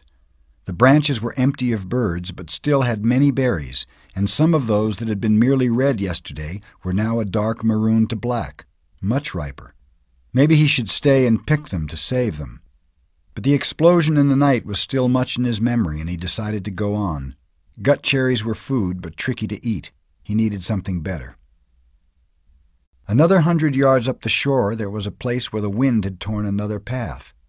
These must have been fierce winds, he thought, to tear places up like this, as they had the path he had found with the plane when he crashed. Here the trees were not all the way down, but twisted and snapped off halfway up from the ground, so their tops were all down and rotted and gone, leaving the snags poking into the sky like broken teeth. It made for tons of dead and dry wood, and he wished once more he could get a fire going. It also made a kind of clearing.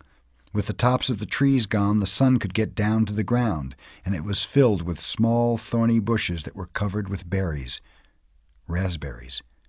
These he knew because there were some raspberry bushes in the park, and he and Terry were always picking and eating them when they biked past. The berries were full and ripe, and he tasted one to find it sweet, and with none of the problems of the gut cherries. Although they did not grow in clusters, there were many of them, and they were easy to pick, and Brian smiled and started eating. Sweet juice, he thought. Oh, they were sweet, with just a tiny tang, and he picked and ate and picked and ate and thought that he had never tasted anything this good. Soon, as before, his stomach was full, but now he had some sense and he did not gorge or cram more down. Instead, he picked more and put them in his windbreaker, feeling the morning sun on his back and thinking he was rich with food now, just rich. And he heard a noise to his rear, a slight noise, and he turned and saw the bear. He could do nothing, think nothing. His tongue, stained with berry juice, stuck to the roof of his mouth, and he stared at the bear. It was black, with a cinnamon-colored nose not 20 feet from him, and big. No, huge. It was all black fur and huge. He had seen one in the zoo in the city once, a black bear, but it had been from India or somewhere. This one was wild and much bigger than the one in the zoo, and it was right there. Right there. The sun caught the ends of the hairs along his back. Shining, black, and silky, the bear stood on its hind legs, half up, and studied Brian. Just studied him, then lowered itself and moved slowly to the left, eating berries as it rolled along, waffling and delicately using its mouth to lift each berry from the stem, and in seconds it was gone. Gone, and Brian still had not moved. His tongue was stuck to the top of his mouth, the tip half out, his eyes were wide, and his hands were reaching for a berry. Then he made a sound, a low It made no sense. It was just a sound of fear, of disbelief that something that large could have come so close to him without his knowing. It just walked up to him and could have eaten him, and he could have done nothing. Nothing. And when the sound was half done, a thing happened with his legs, a thing he had nothing to do with, and they were running in the opposite direction from the bear, back toward the shelter. He would have run all the way in panic, but after he had gone perhaps 50 yards, his brain took over and slowed and finally stopped him. If the bear had wanted you, his brain said, he would have taken you. It's something to understand, he thought, not something to run away from. The bear was eating berries, not people. The bear made no move to hurt you, to threaten you. It stood to see you better, study you, then went on its way eating berries. It was a big bear, but it did not want you, did not want to cause you harm, and that is the thing to understand here. He turned and looked back at the stand of raspberries. The bear was gone. The birds were singing. He saw nothing that could hurt him. There was no danger here that he could sense, could feel. In the city at night there was sometimes danger. You could not be in the park at night after dark because of the danger. But here, the bear had looked at him and had moved on. And this filled his thoughts. The berries were so good, so sweet and rich, and his body was so empty. And the bear had almost indicated that it didn't mind sharing, had just walked from him. And the berries were so good. And he thought finally, if he did not go back and get the berries, he would have to eat the gut cherries again tonight. That convinced him, and he walked slowly back to the raspberry patch and continued picking for the entire morning, although with great caution. And once when a squirrel rustled some pine needles at the base of a tree, he nearly jumped out of his skin. About noon, the sun was almost straight overhead. The clouds began to thicken and look dark. In moments it started to rain, and he took what he had picked and trotted back to the shelter. He had eaten probably 2 pounds of raspberries and had maybe another 3 pounds in his jacket rolled in a pouch. He made it to shelter just as the clouds completely opened and the rain roared down in sheets. Soon the sand outside was drenched and there were rivulets running down to the lake. But inside he was dry and snug. He started to put the picked berries back in the sorted pile with the gut cherries, but noticed that the raspberries were seeping through the jacket. They were much softer than the gut cherries and apparently were being crushed a bit with their own weight. When he held the jacket up and looked beneath it, he saw a stream of red liquid. He put a finger in it and found it to be sweet and tangy, like pop without the fizz, and he grinned and lay back on the sand, holding the bag up over his face and letting the seepage drip into his mouth. Outside, the rain poured down, but Brian lay back, drinking the syrup from the berries, dry and with the pain almost gone, the stiffness also gone, his belly full and a good taste in his mouth. For the first time since the crash, he was not thinking of himself, of his own life.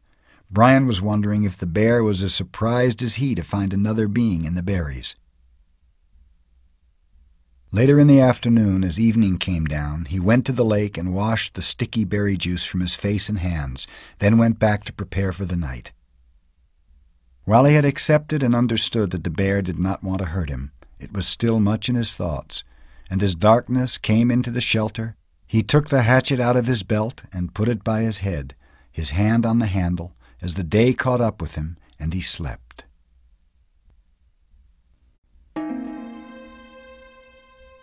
At first he thought it was a growl. In the still darkness of the shelter in the middle of the night, his eyes came open and he was awake, and he thought there was a growl. But it was the wind. A medium wind in the pines had made some sound that brought him up, brought him awake. He sat up and was hit with the smell.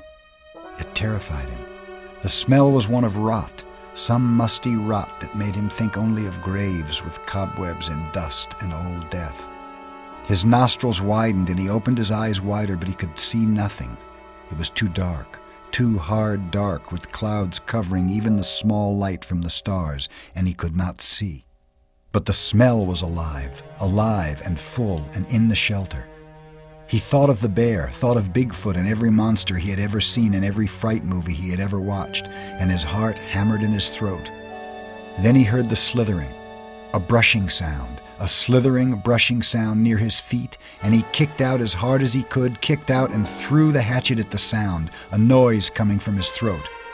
But the hatchet missed, sailed into the wall where it hit the rocks with a shower of sparks, and his leg was instantly torn with pain, as if 100 needles had been driven into it. Ah! Now he screamed with the pain and fear and skittered on his backside up into the corner of the shelter, breathing through his mouth, straining to see, to hear. The slithering moved again. He thought toward him at first, and terror took him, stopping his breath. He felt he could see a low, dark form, a bulk in the darkness, a shadow that lived. But now it moved away. Slithering and scraping, it moved away, and he saw, or thought he saw it, go out of the door opening. He lay on his side for a moment, then pulled a rasping breath in and held it, listening for the attacker to return. When it was apparent that the shadow wasn't coming back, he felt the calf of his leg where the pain was centered and spreading to fill the whole leg. His fingers gingerly touched a group of needles that had been driven through his pants and into the fleshy part of his calf.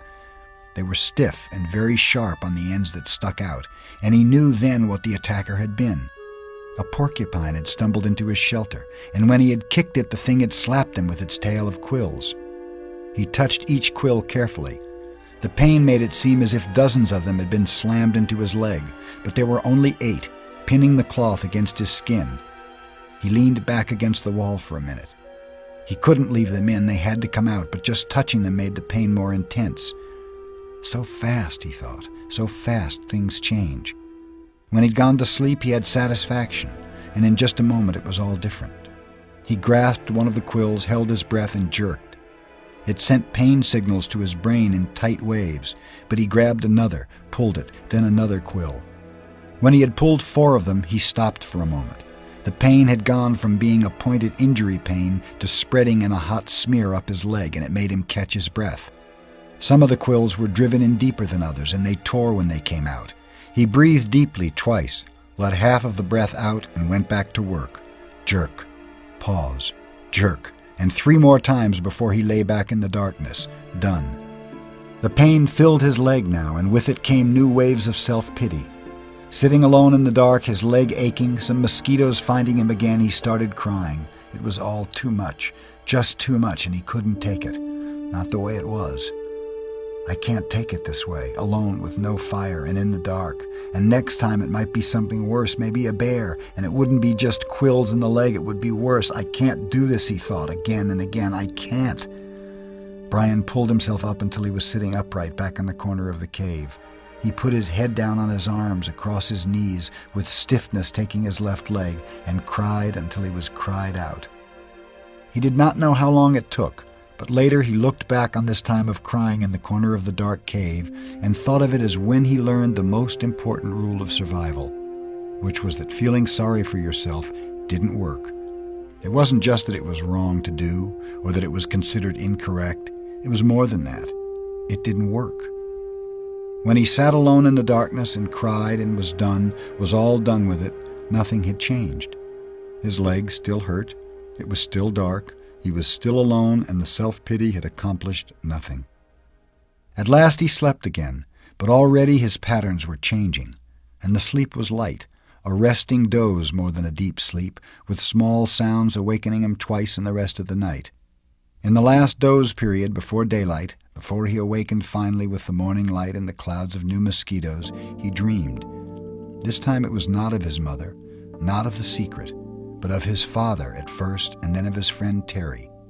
In the initial segment of the dream, his father was standing at the side of a living room looking at him, and it was clear from his expression that he was trying to tell Brian something.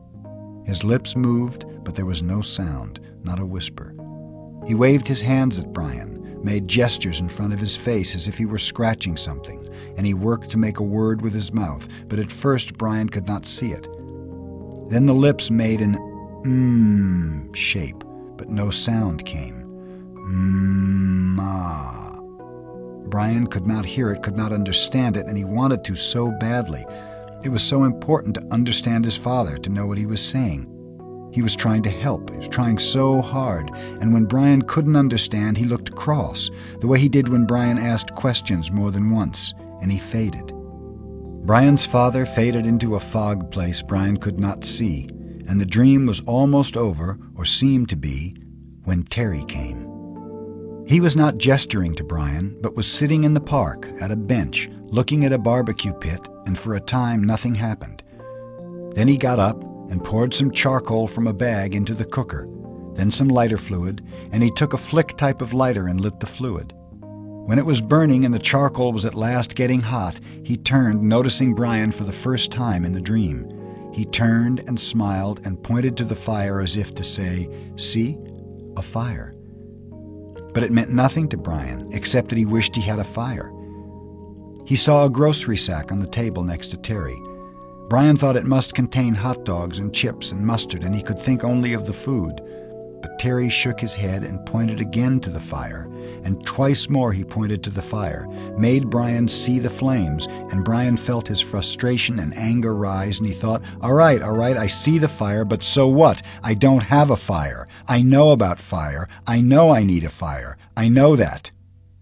His eyes opened, and there was light in the cave, a gray, dim light of morning. He wiped his mouth and tried to move his leg, which had stiffened like wood. There was thirst and hunger, and he ate some raspberries from the jacket. They had spoiled a bit, seemed softer and mushier, but still had a rich sweetness. He crushed the berries against the roof of his mouth with his tongue and drank the sweet juice as it ran down his throat. A flash of metal caught his eye, and he saw his hatchet in the sand where he had thrown it at the porcupine in the dark. He scooched up, wincing a bit when he bent his stiff leg and crawled to where the hatchet lay. He picked it up and examined it and saw a chip in the top of the head. The nick wasn't large, but the hatchet was important to him, was his only tool, and he should not have thrown it. He should keep it in his hand and make a tool of some kind to help push an animal away. Make a staff, he thought, or a lance, and save the hatchet. Something came then. A thought as he held the hatchet, something about the dream and his father and Terry, but he couldn't pin it down. Ah! He scrambled out and stood in the morning sun and stretched his back muscles and his sore leg. The hatchet was still in his hand, and as he stretched and raised it over his head, it caught the first rays of the morning sun. The first faint light hit the silver of the hatchet, and it flashed a brilliant gold in the light, like fire. That is it, he thought. What they were trying to tell me. Fire. The hatchet was the key to it all. When he threw the hatchet at the porcupine in the cave and missed and hit the stone wall, it had showered sparks, a golden shower of sparks in the dark, as golden with fire as the sun was now. The hatchet was the answer. That's what his father and Terry had been trying to tell him. Somehow he could get fire from the hatchet. The sparks would make fire. Brian went back into the shelter and studied the wall. It was some form of chalky granite or a sandstone, but embedded in it were large pieces of a darker stone, a harder and darker stone. It only took him a moment to find where the hatchet had struck. The steel had nicked into the edge of one of the darker stone pieces. Brian turned the head backwards so he would strike with the flat rear of the hatchet and hit the black rock gently. Too gently, and nothing happened. He struck harder, a glancing blow, and 2 or 3 weak sparks skipped off the rock and died immediately. He swung harder, held the hatchet so it would hit a longer sliding blow, and the black rock exploded in fire. Sparks flew so heavily that several of them skittered and jumped on the sand beneath the rock, and he smiled and struck again and again. There could be fire here, he thought. I will have a fire here, he thought, and struck again. I will have fire from the hatchet. Brian found it was a long way from sparks to fire. Clearly there had to be something for the sparks to ignite, some kind of tinder or kindling, but what? He brought some dried grass in, tapped sparks into it, and watched them die. He tried small twigs, breaking them into little pieces, but that was worse than the grass. Then he tried a combination of the two, grass and twigs. Nothing. He had no trouble getting sparks, but the tiny bits of hot stone or metal, he couldn't tell which they were, just sputtered and died. He settled back on his haunches in exasperation, looking at the pitiful clump of grass and twigs. He needed something finer, something soft and fine and fluffy to catch the bits of fire. Shredded paper would be nice, but he had no paper. So close, he said aloud, so close. He put the hatchet back in his belt and went out of the shelter, limping on his sore leg. There had to be something, had to be. Man had made fire. There had been fire for thousands, millions of years. There had to be a way. He dug in his pockets and found the $20 bill in his wallet. Paper. Worthless paper out here. But if he could get a fire going... He ripped the 20 into tiny pieces, made a pile of pieces and hit sparks into them. Nothing happened. They just wouldn't take the sparks. But there had to be a way, some way to do it. Not 20 feet to his right, leaning out over the water, were birches, and he stood looking at them for a full half-minute before they registered on his mind. They were a beautiful white, with bark like clean, slightly speckled paper. Paper. He moved to the trees. Where the bark was peeling from the trunks, it lifted in tiny tendrils, almost fluffs. Brian plucked some of them loose, rolled them in his fingers. They seemed flammable, dry and nearly powdery. He pulled and twisted bits off the trees, packing them in one hand while he picked them with the other, picking and gathering until he had a wad close to the size of a baseball. Then he went back into the shelter and arranged the ball of birch bark peelings at the base of the black rock. As an afterthought, he threw in the remains of the $20 bill. He struck, and a stream of sparks fell into the bark and quickly died. But this time one spark fell on one small hair of dry bark, almost a thread of bark, and seemed to glow a bit brighter before it died. The material had to be finer. There had to be a soft and incredibly fine nest for the sparks. I must make a home for the sparks, he thought. A perfect home, or they won't stay. They won't make fire. He started ripping the bark, using his fingernails at first, and when that didn't work he used the sharp edge of the hatchet, cutting the bark in thin slivers, hairs so fine they were almost not there. It was painstaking work, slow work, and he stayed with it for over 2 hours.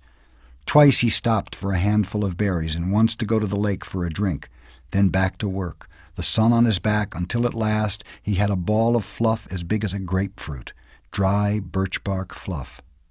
He positioned his spark nest, as he thought of it, at the base of the rock, used his thumb to make a small depression in the middle, and slammed the back of the hatchet down across the black rock.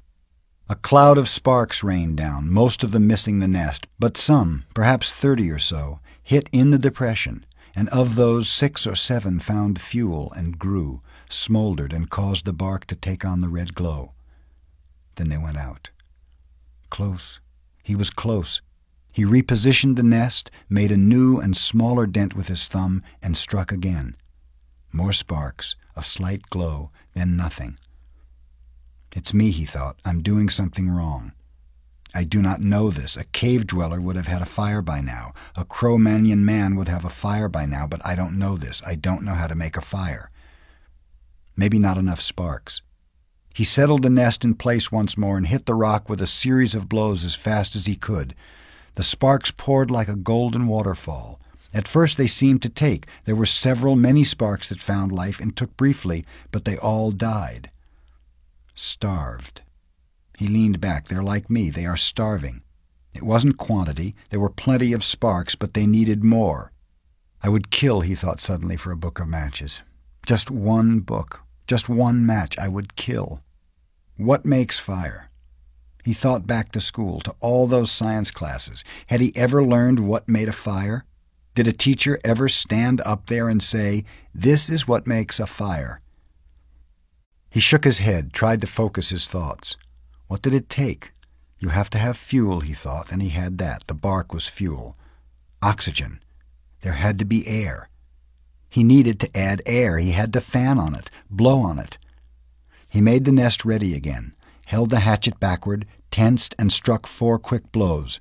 Sparks came down and he leaned forward as fast as he could and blew. Too hard.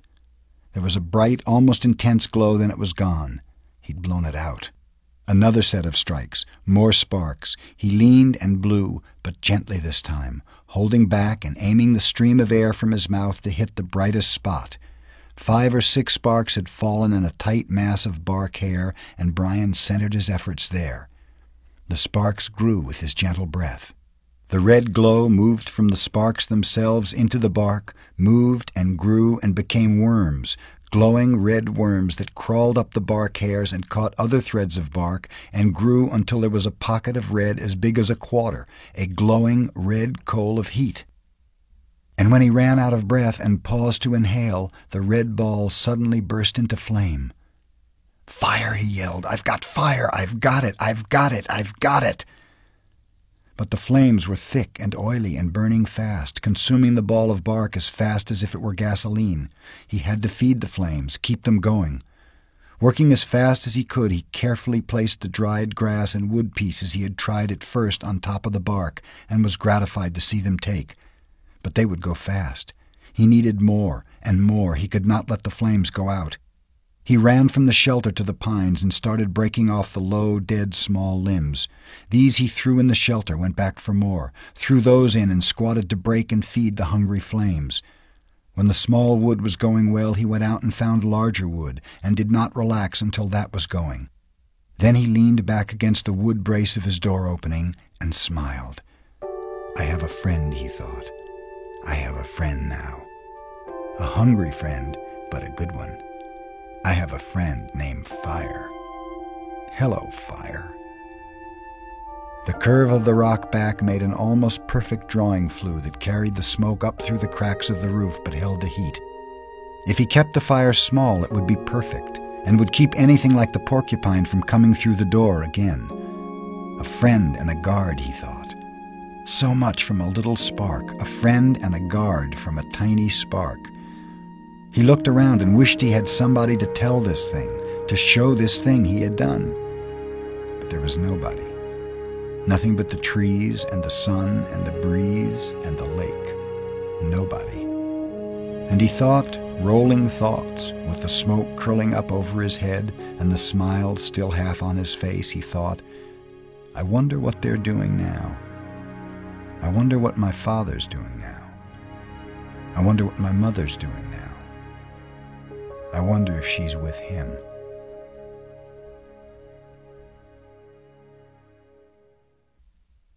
He could not at first leave the fire. It was so precious to him, so close and sweet a thing, the yellow and red flames brightening the dark interior of the shelter, the happy crackle of the dry wood as it burned, that he could not leave it. He went to the trees and brought in as many dead limbs as he could chop off and carry. And when he had a large pile of them, he sat near the fire, though it was getting into the warm middle part of the day and he was hot, and broke them in small pieces and fed the fire. "I will not let you go out," he said to himself, to the flames, "not ever." And so he sat through a long part of the day, keeping the flames even, eating from his stock of raspberries, leaving to drink from the lake when he was thirsty. In the afternoon, toward evening, with his face smoke-smeared and his skin red from the heat, he finally began to think ahead to what he needed to do. He would need a large wood pile to get through the night. It would be almost impossible to find wood in the dark, so he had to have it all in and cut and stacked before the sun went down. Brian made certain the fire was banked with new wood, then went out of the shelter and searched for a good fuel supply. Up the hill from the campsite, the same windstorm that left him a place to land the plane, had that only been 3-4 days ago, had dropped 3 large white pines across each other. They were dead now, dry and filled with weathered, dry, dead limbs, enough for many days. He chopped and broke and carried wood back to the camp, stacking the pieces under the overhang until he had what he thought to be an enormous pile, as high as his head and 6 feet across the base. Between trips he added small pieces to the fire to keep it going, and on one of the trips to get wood he noticed an added advantage of the fire.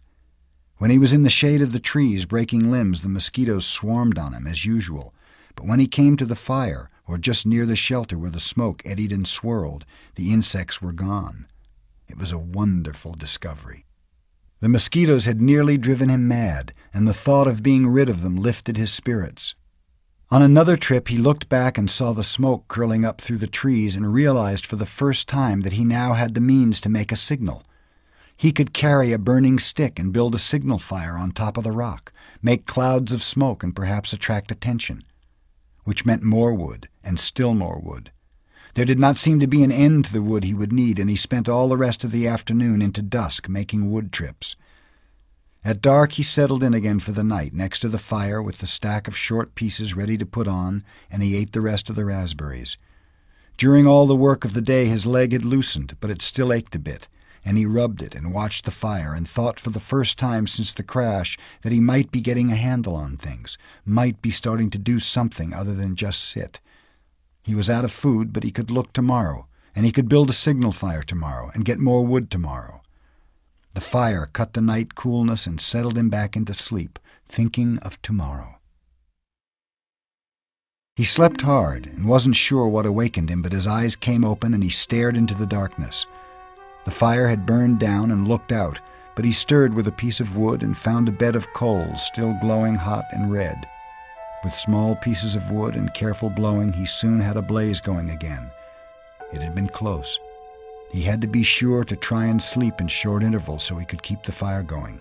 And he tried to think of a way to regulate his sleep, but it made him sleepy to think about it, and he was just going under again when he heard the sound outside. It was not unlike the sound of the porcupine, something slithering and being dragged across the sand, but when he looked out the door opening, it was too dark to see anything. Whatever it was, it stopped making that sound in a few moments, and he thought he heard something sloshing into the water at the shoreline. But he had the fire now and plenty of wood, so he wasn't as worried as he had been the night before. He dozed, slept for a time, awakened again just at dawn-gray light, and added wood to the still smoking fire before standing outside and stretching. Standing with his arms stretched over his head and the tight knot of hunger in his stomach, he looked toward the lake and saw the tracks. They were strange, a main center line up from the lake in the sand with claw marks to the side, leading to a small pile of sand, then going back down to the water. He walked over and squatted near them, studied them, tried to make sense of them. Whatever had made the tracks had some kind of flat, dragging bottom in the middle and was apparently pushed along by the legs that stuck out to the side.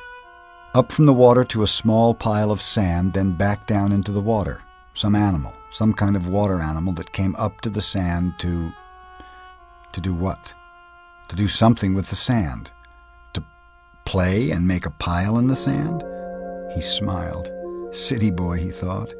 Oh, you city boy with your city ways.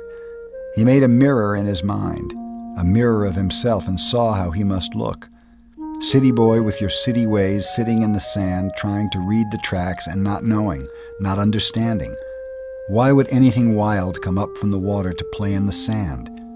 Not that way. Animals weren't that way. They didn't waste time that way. It had come up from the water for a reason, a good reason, and he must try to understand the reason. He must change to fully understand the reason himself, or he would not make it. It had come up from the water for a reason, and the reason, he thought, squatting, the reason had to do with the pile of sand. He brushed the top off gently with his hand, but found only damp sand. Still, there must be a reason, and he carefully kept scraping and digging until about 4 inches down he suddenly came into a small chamber in the cool, damp sand, and there lay eggs. Many eggs, almost perfectly round eggs the size of table tennis balls, and he laughed then because he knew. It had been a turtle. He had seen a show on television about sea turtles that came up onto beaches and laid their eggs in the sand. There must be freshwater lake turtles that did the same. Maybe snapping turtles. He had heard of snapping turtles. They became fairly large, he thought. It must have been a snapper that came up in the night when he heard the noise that awakened him. She must have come then and laid the eggs. Food. More than eggs, more than knowledge, more than anything, this was food. His stomach tightened and rolled and made noise as he looked at the eggs, as if his stomach belonged to somebody else or had seen the eggs with its own eyes and was demanding food. The hunger, always there, had been somewhat controlled and dormant when there was nothing to eat, but with the eggs came the scream to eat. His whole body craved food with such an intensity that it quickened his breath. He reached into the nest and pulled the eggs out one at a time. There were 17 of them, each as round as a ball and white. They had leathery shells that gave instead of breaking when he squeezed them. When he had them heaped on the sand in a pyramid, he had never felt so rich somehow. He suddenly realized that he did not know how to eat them. He had a fire, but no way to cook them, no container, and he had never thought of eating a raw egg. He had an uncle named Carter, his father's brother, who always put an egg in a glass of milk and drank it in the morning. Brian had watched him do it once, just once, and when the runny part of the white left the glass and went into his uncle's mouth and down the throat in a single gulp, Brian almost lost everything he had ever eaten. Still, he thought, still. As his stomach moved toward his backbone, he became less and less fussy. Some natives in the world ate grasshoppers and ants, and if they could do that, he could get a raw egg down. He picked one up and tried to break the shell and found it surprisingly tough. Finally, using the hatchet, he sharpened a stick and poked a hole in the egg. He widened the hole with his finger and looked inside. Just an egg. It had a dark yellow yolk and not so much white as he thought there would be. Just an egg. Food. Just an egg he had to eat. Raw. He looked out across the lake and brought the egg to his mouth and closed his eyes and sucked and squeezed the egg at the same time and swallowed as fast as he could. Yuck! It had a greasy, almost oily taste, but it was still an egg. His throat tried to throw it back up. His whole body seemed to convulse with it, but his stomach took it, held it, and demanded more. The second egg was easier, and by the third one he had no trouble at all. It just slid down. He ate 6 of them, could have easily eaten all of them and not been full, but a part of him said to hold back, save the rest. He could not now believe the hunger. The eggs had awakened it fully, roaringly, so that it tore at him. After the 6th egg, he ripped the shell open and licked the inside clean, then went back and ripped the other 5 open and licked them out as well, and wondered if he could eat the shells. There must be some food value in them, but when he tried, they were too leathery to chew and he couldn't get them down. He stood away from the eggs for a moment, literally stood and turned away so that he could not see them. If he looked at them, he would have to eat more. He would store them in the shelter and eat only 1 a day. He fought the hunger down again, controlled it. He would take them now and store them and save them and eat 1 a day, and he realized as he thought it that he had forgotten that they might come. The searchers. Surely they would come before he could eat all the eggs at 1 a day. He had forgotten to think about them, and that wasn't good. He had to keep thinking of them, because if he forgot them and did not think of them, they might forget about him. And he had to keep hoping. He had to keep hoping.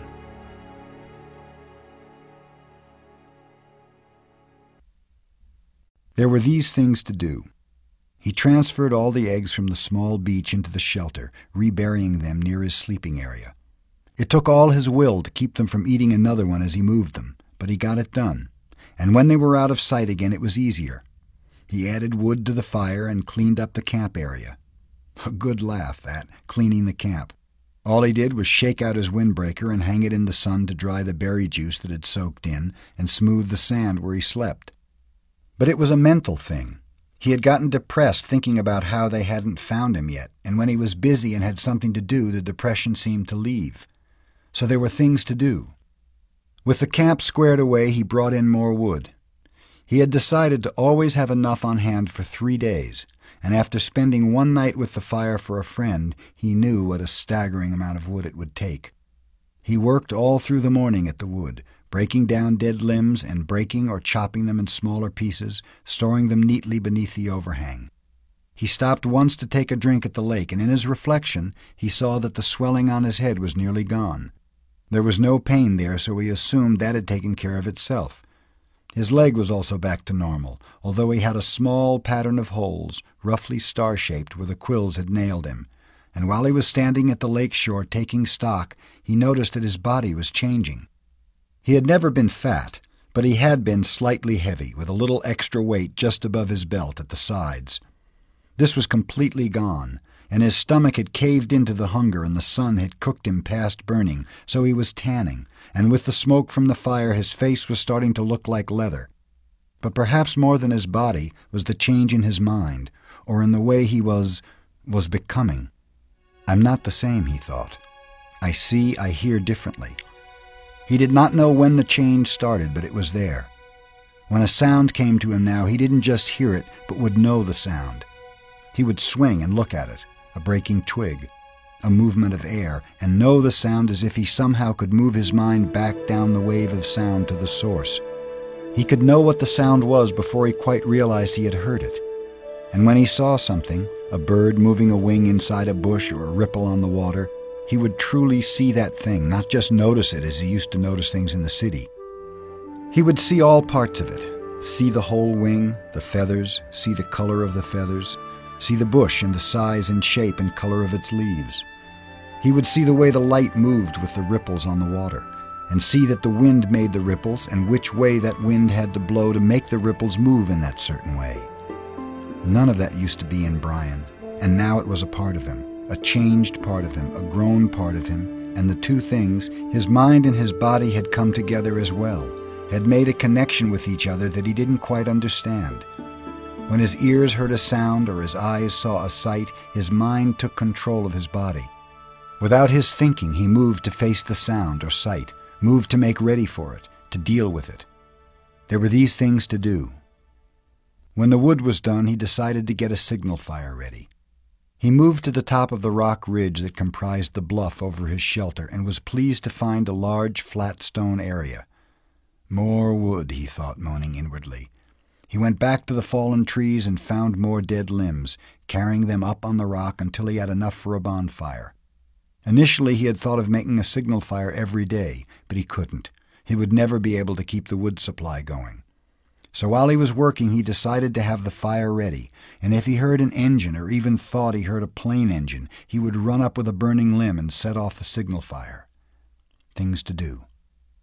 At the last trip to the top of the stone bluff with wood, he stopped, sat on the point overlooking the lake, and rested. The lake lay before him, 20 or so feet below, and he had not seen it this way since he had come in with the plane.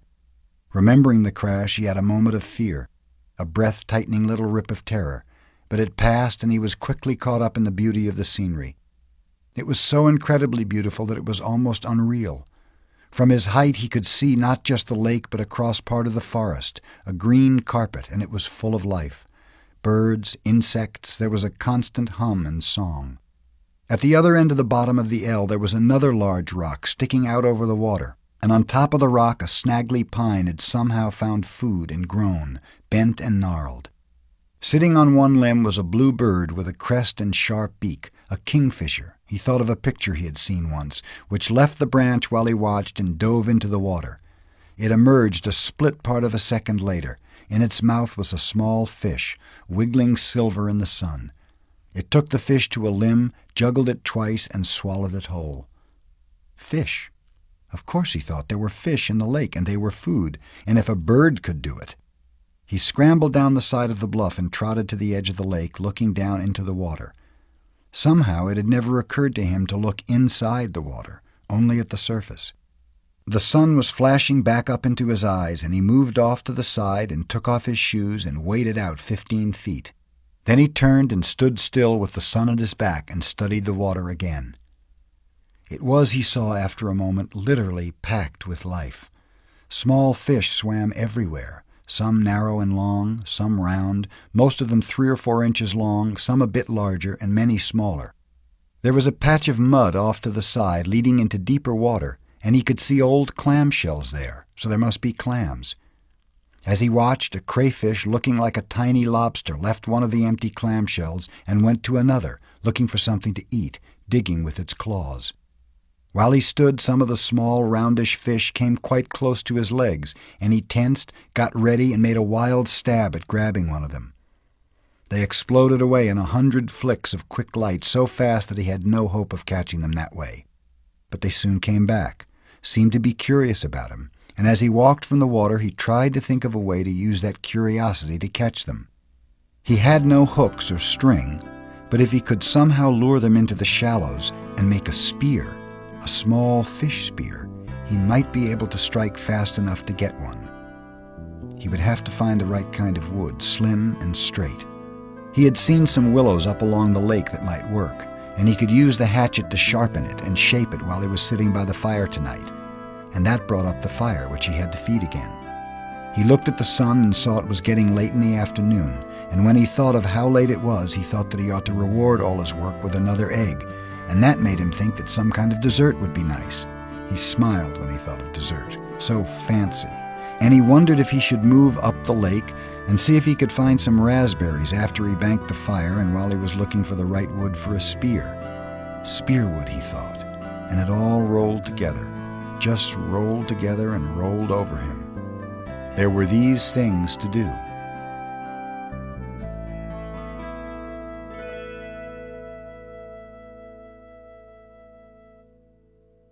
The fish spear didn't work. He stood in the shallows and waited again and again. The small fish came closer and closer, and he lunged time after time, but was always too slow. He tried throwing it, jabbing it, everything but flailing with it, and it didn't work. The fish were just too fast. He had been so sure, so absolutely certain that it would work the night before. Sitting by the fire, he had taken the willow and carefully peeled the bark until he had a straight staff about 6 feet long and just under an inch thick at the base, the thickest end. Then, propping the hatchet in a crack in the rock wall, he had pulled the head of his spear against it, carving a thin piece off each time until the thick end tapered down to a needle point.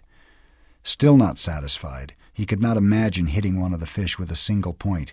He carefully used the hatchet to split the point up the middle for 8 or 10 inches and jammed a piece of wood up into the split to make a 2-pronged spear with the points about 2 inches apart. It was crude, but it looked effective and seemed to have good balance when he stood outside the shelter and hefted the spear. He had worked on the fish spear until it had become more than just a tool. He'd spent hours and hours on it, and now it didn't work. He moved into the shallows and stood, and the fish came to him.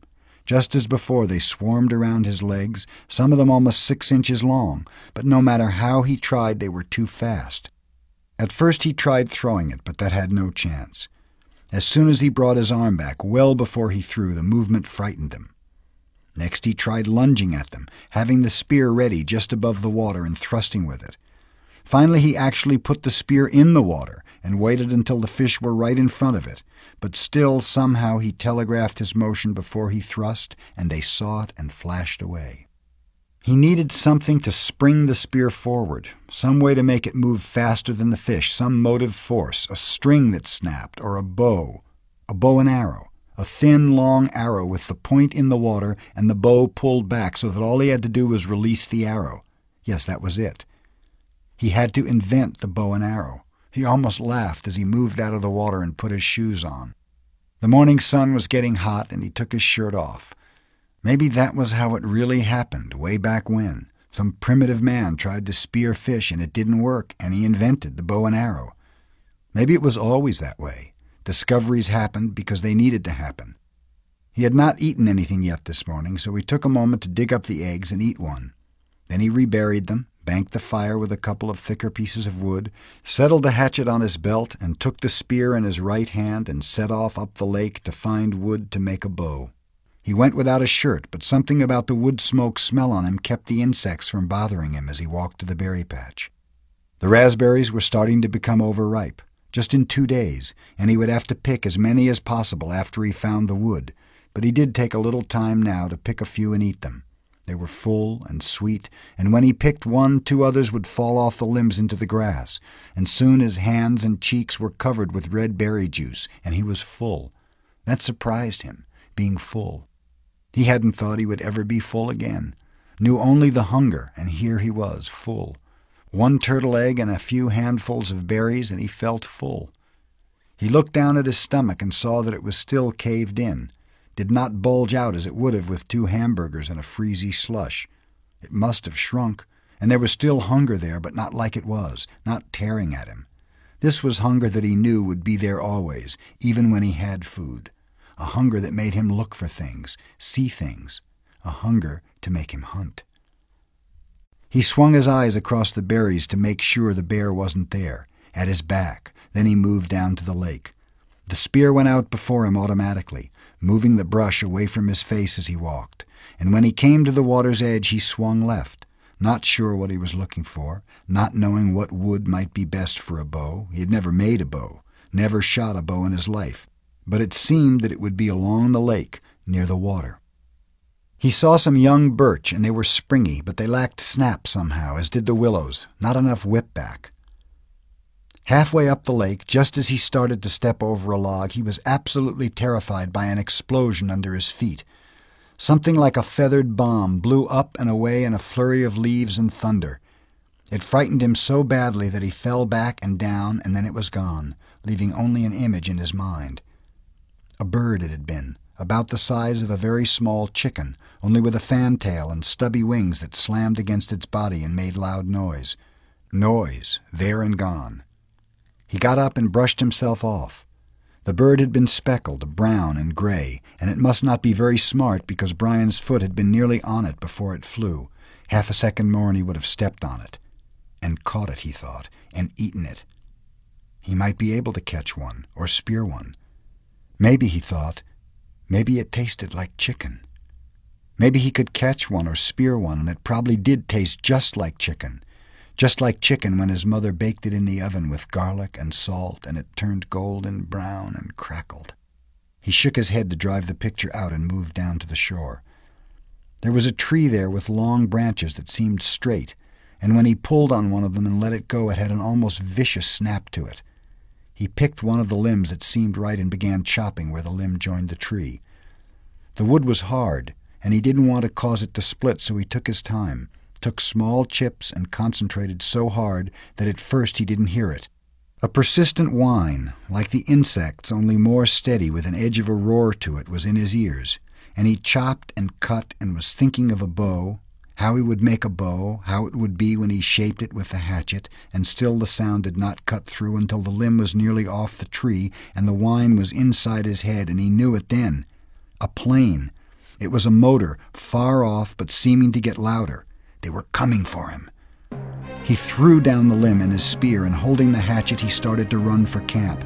He had to get fire up on the bluff and signal them, get fire and smoke up.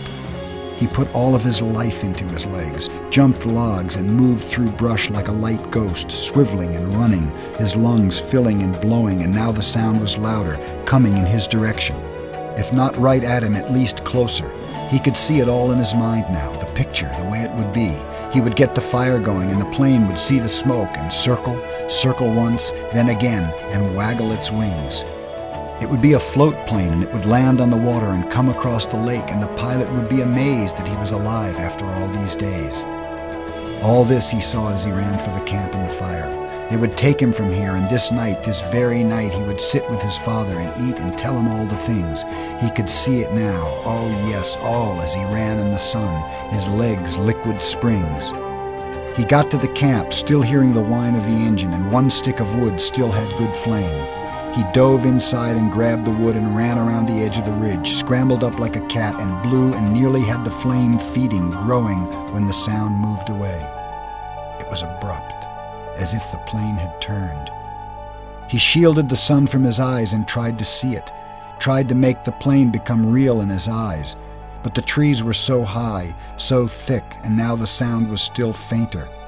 He kneeled again to the flames and blew and added grass and chips, and the flames fed and grew, and in moments he had a bonfire as high as his head. But the sound was gone now. Look back, he thought. Look back and see the smoke now, and turn, please turn. Look back, he whispered, feeling all the pictures fade, seeing his father's face fade like the sound, like lost dreams, like an end to hope. Oh, turn now and come back. Look back and see the smoke and turn for me. But it kept moving away until he could not hear it, even in his imagination, in his soul. Gone. He stood on the bluff over the lake, his face cooking in the roaring bonfire, watching the clouds of ash and smoke going into the sky, and thought, no, more than thought, he knew then that he would not get out of this place. Not now, not ever. That had been a search plane, he was sure of it. That must have been them, and they had come as far off to the side of the flight plan as they thought they would have to come, and then turned back. They did not see his smoke, did not hear the cry from his mind. They would not return. He would never leave now, never get out of here. He went down to his knees and felt the tears start, cutting through the smoke and ash on his face, silently falling onto the stone. Gone, he thought finally. It was all gone, all silly and gone. No bows, no spears or fish or berries. It was all silly anyway, all just a game. He could do a day, but not forever. He could not make it if they did not come for him someday. He could not play the game without hope, could not play the game without a dream. They had taken it all away from him now. They had turned away from him, and there was nothing for him now. The plane gone, his family gone, all of it gone. They would not come. He was alone, and there was nothing for him. Brian stood at the end of the long part of the L of the lake and watched the water, smelled the water, listened to the water, was the water. A fish moved and his eyes jerked sideways to see the ripples, but he did not move any other part of his body and did not raise the bow or reach into his belt pouch for a fish arrow. It was not the right kind of fish, not a food fish. The food fish stayed close in the shallows, and did not roll that way but made quicker movements, small movements, food movements. The large fish rolled and stayed deep and could not be taken. But it didn't matter. This day, this morning, he was not looking for fish. Fish was light meat, and he was sick of them. He was looking for one of the foolish birds. He called them fool birds, and there was a flock that lived near the end of the long part of the lake. But something he did not understand had stopped him, and he stood, breathing gently through his mouth to keep silent, letting his eyes and ears go out and do the work for him. It had happened before this way. Something had come into him from outside to warn him, and he had stopped. Once it had been the bear again. He had been taking the last of the raspberries, and something came inside and stopped him. And when he looked where his ears said to look, there was a female bear with cubs. Had he taken 2 more steps, he would have come between the mother and her cubs, and that was a bad place to be. As it was, the mother had stood and faced him and made a sound, a low sound in her throat to threaten and warn him. He paid attention to the feeling now, and he stood and waited, patiently, knowing he was right and that something would come. Turn, smell, listen, feel, and then a sound, a small sound, and he looked up and away from the lake and saw the wolf. It was halfway up the hill from the lake, standing with its head and shoulders sticking out into a small opening, looking down on him with wide yellow eyes. He had never seen a wolf, and the size threw him. Not as big as a bear, but somehow seeming that large. The wolf claimed all that was below him as his own, took Brian as his own. Brian looked back and for a moment felt afraid because the wolf was so right. He knew the wolf now, as the wolf knew him, and he nodded to it, nodded and smiled.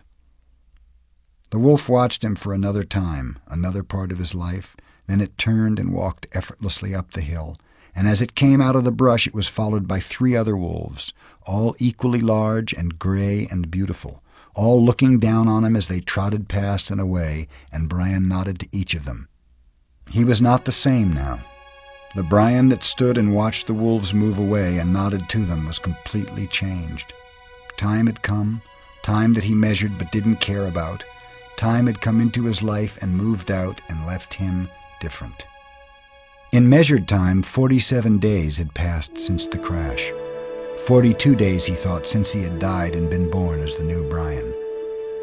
When the plane had come and gone, it had put him down, gutted him and dropped him and left him with nothing. The rest of that first day he had gone down and down until dark. He had let the fire go out, had forgotten to eat even an egg, had let his brain take him down to where he was done, where he wanted to be done and done, to where he wanted to die. He had settled into the gray funk deeper and still deeper until finally, in the dark, he had gone up on the ridge and taken the hatchet and tried to end it by cutting himself. Madness. A hissing madness that took his brain. There had been nothing for him then, and he tried to become nothing. But the cutting had been hard to do, impossible to do, and he had at last fallen to his side, wishing for death, wishing for an end, and slept, only didn't sleep. With his eyes closed and his mind open, he lay on the rock through the night, lay and hated and wished for it to end, and thought the word cloud down through that awful night. Over and over the word, wanting all his clouds to come down. But in the morning he was still there on his side, and the sun came up, and when he opened his eyes, he saw the cuts on his arm, the dry blood turning black. He saw the blood and hated the blood, hated what he had done to himself when he was the old Brian and was weak, and two things came into his mind, two true things. He was not the same. The plain passing changed him. The disappointment cut him down and made him new. He was not the same, and would never be again like he had been. That was one of the true things, the new things. And the other one was that he would not die. He would not let death in again. He was new. Of course he had made a lot of mistakes. He smiled now, walking up the lake shore after the wolves were gone, thinking of the early mistakes. The mistakes that came before he realized that he had to find new ways to be what he had become. He had made new fire, which he now kept going using partially rotten wood because the punky wood would smolder for many hours and still come back with fire. But that had been the extent of doing things right for a while. His first bow was a disaster that almost blinded him. He had sat a whole night and shaped the limbs carefully until the bow looked beautiful. Then he had spent 2 days making arrows. The shafts were willow, straight and with the bark peeled, and he fire-hardened the points and split a couple of them to make forked points, as he had done with the spear. He had no feathers, so he just left them bare, figuring for fish they only had to travel a few inches. He had no string, and that threw him until he looked down at his tennis shoes. They had long laces, too long, and he found that one lace cut in half would take care of both shoes, and that left the other lace for a bowstring. All seemed to be going well until he tried a test shot. He put an arrow to the string, pulled it back to his cheek, pointed it at a dirt hummock, and at that precise instant the bow wood exploded in his hand, sending splinters and chips of wood into his face. 2 pieces actually stuck into his forehead, just above his eyes, and had they been only slightly lower, they would have blinded him. Too stiff. Mistakes. In his mental journal he listed them to tell his father, listed all the mistakes. He had made a new bow, with slender limbs and a more fluid, gentle pull, but could not hit the fish, though he sat in the water and was in the end surrounded by a virtual cloud of small fish. It was infuriating. He would pull the bow back, set the arrow just above the water, and when the fish was no more than an inch away, release the arrow, only to miss. It seemed to him that the arrow had gone right through the fish again and again, but the fish didn't get hurt. Finally, after hours, he stuck the arrow down in the water, pulled the bow and waited for a fish to come close. And while he was waiting, he noticed that the water seemed to make the arrow bend or break in the middle. Of course, he had forgotten that water refracts, bends light. He had learned that somewhere in some class. Maybe it was biology, he couldn't remember. But it did bend light, and that meant the fish were not where they appeared to be. They were lower, just below, which meant he had to aim just under them. He would not forget his first hit, not ever. A round-shaped fish with golden sides as gold as the sun, stopped in front of the arrow, and he aimed just beneath it, at the bottom edge of the fish, and released the arrow, and there was a bright flurry, a splash of gold in the water. He grabbed the arrow and raised it up, and the fish was on the end, wiggling against the blue sky. He held the fish against the sky until it stopped wiggling, held it and looked to the sky and felt his throat tighten, swell, and fill with pride at what he had done. He had done food. With his bow, with an arrow fashioned by his own hands, he had done food, had found a way to live. The bow had given him this way, and he exulted in it, in the bow, in the arrow, in the fish, in the hatchet, in the sky. He stood and walked from the water, still holding the fish and arrow and bow against the sky, seeing them as they fit his arms, as they were part of him.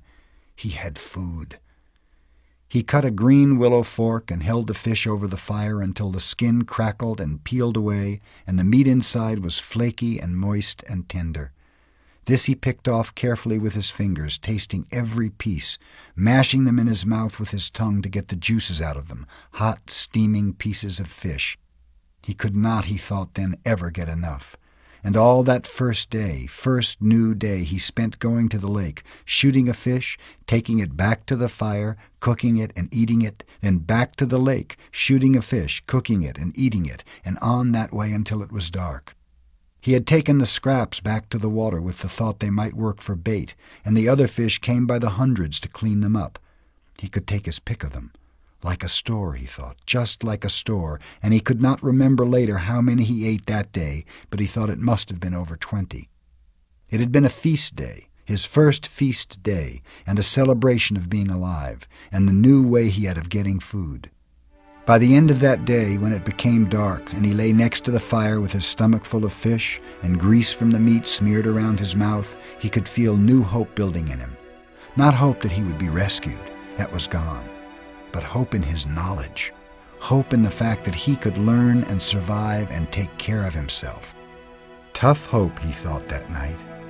I am full of tough hope. Mistakes. Small mistakes could turn into disasters. Funny little mistakes could snowball so that while you were still smiling at the humor, you could find yourself looking at death. In the city, if he made a mistake, usually there was a way to rectify it, make it all right. If he fell on his bike and sprained a leg, he could wait for it to heal. If he forgot something at the store, he could find other food in the refrigerator. Now it was different and all so quick, all so incredibly quick. If he sprained a leg here, he might starve before he could get around again. If he missed while he was hunting, or if the fish moved away, he might starve. If he got sick, really sick so he couldn't move, he might starve. Mistakes.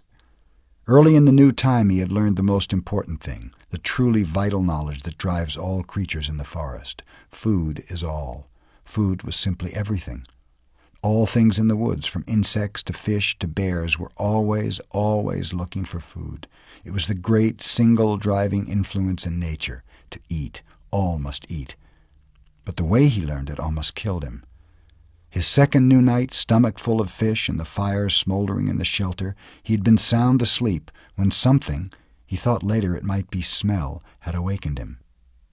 Near the fire, completely unafraid of the smoking coals, completely unafraid of Brian, a skunk was digging where he had buried the eggs.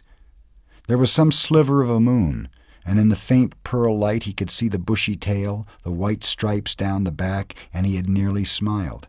He did not know how the skunk had found the eggs. Some smell, perhaps some tiny fragment of shell had left the smell, but it looked almost cute, its little head down, its little tail up as it dug and dug, kicking the sand back. But those were his eggs, not the skunk's, and the half-smile had been quickly replaced with fear that he would lose his food, and he had grabbed a handful of sand and thrown it at the skunk. "Get out of here!" He was going to say more, some silly human words, but in less than half a second the skunk had snapped its rear end up, curved the tail over, and sprayed Brian with a direct shot aimed at his head from less than 4 feet away. In the tiny confines of the shelter the effect was devastating. The thick, sulphurous, rotten odor filled the small room, heavy, ugly, and stinking. The corrosive spray that hit his face seared into his lungs and eyes, blinding him. He screamed and threw himself sideways, taking the entire wall off the shelter, screamed and clawed out of the shelter, and ran to the shore of the lake. Stumbling and tripping, he scrambled into the water and slammed his head back and forth, trying to wash his eyes, slashing at the water to clear his eyes. 100 funny cartoons he had seen about skunks. Cute cartoons about the smell of skunks, cartoons to laugh at and joke about. But when the spray hit, there was nothing funny about it. He was completely blind for almost 2 hours, a lifetime. He thought that he might be permanently blind, or at least impaired, and that would have been the end. As it was, the pain in his eyes lasted for days, bothered him after that for 2 weeks. The smell in the shelter, in his clothes, and in his hair was still there now, almost a month and a half later. And he had nearly smiled. Mistakes. Food had to be protected. While he was in the lake trying to clear his eyes, the skunk went ahead and dug up the rest of the turtle eggs and ate every one. Licked all the shells clean, and couldn't have cared less that Brian was thrashing around in the water like a dying carp. The skunk had found food and was taking it, and Brian was paying for a lesson. Protect food and have a good shelter. Not just a shelter to keep the wind and rain out, but a shelter to protect, a shelter to make him safe. The day after the skunk, he set about making a good place to live. The basic idea had been good. The place for his shelter was right, but he just hadn't gone far enough. He'd been lazy. But now he knew the second most important thing about nature, what drives nature. Food was first, but the work for the food went on and on. Nothing in nature was lazy. He had tried to take a shortcut and paid for it with his turtle eggs, which he had come to like more than chicken eggs from the store. They had been fuller somehow, had more depth to them. He set about improving his shelter by tearing it down. From dead pines up the hill he brought down heavier logs and fastened several of them across the opening, wedging them at the top and burying the bottoms in the sand. Then he wove long branches in through them to make a truly tight wall, and still not satisfied, he took even thinner branches and wove those into the first weave. When he was at last finished, he could not find a place to put his fist through. It all held together like a very stiff woven basket. He judged the door opening to be the weakest spot, and here he took special time to weave a door of willows in so tight a mesh that no matter how a skunk tried, or porcupine, he thought, looking at the marks in his leg, it could not possibly get through. He had no hinges, but by arranging some cut-off limbs at the top in the right way, he had a method to hook the door in place, and when he was in and the door was hung, he felt relatively safe. A bear, something big, could still get in by tearing at it, but nothing small could bother him, and the weave of the structure still allowed the smoke to filter up through the top and out. All in all, it took him 3 days to make the shelter, stopping to shoot fish and eat as he went, bathing 4 times a day to try and get the smell from the skunk to leave. When his house was done, finally done right, he turned to the constant problem: food. It was all right to hunt and eat or fish and eat, but what happened if he had to go a long time without food? What happened when the berries were gone and he got sick or hurt, or thinking of the skunk laid up temporarily? He needed a way to store food, a place to store it, and he needed food to store. Mistakes. He tried to learn from the mistakes. He couldn't bury food again, couldn't leave it in the shelter because something like a bear could get at it right away. It had to be high, somehow high and safe. Above the door to the shelter, up the rock face about 10 feet, was a small ledge that could make a natural storage place, unreachable to animals, except that it was unreachable to him as well. A ladder, of course, he needed a ladder, but he had no way to fashion one, nothing to hold the steps on, and that stopped him until he found a dead pine with many small branches still sticking out.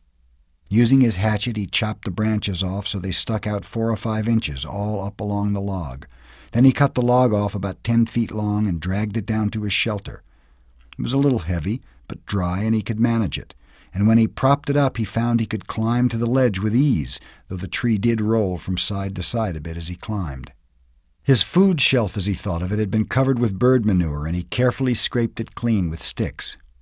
He had never seen birds there, but that was probably because the smoke from his fire went up right across the opening, and they didn't like smoke.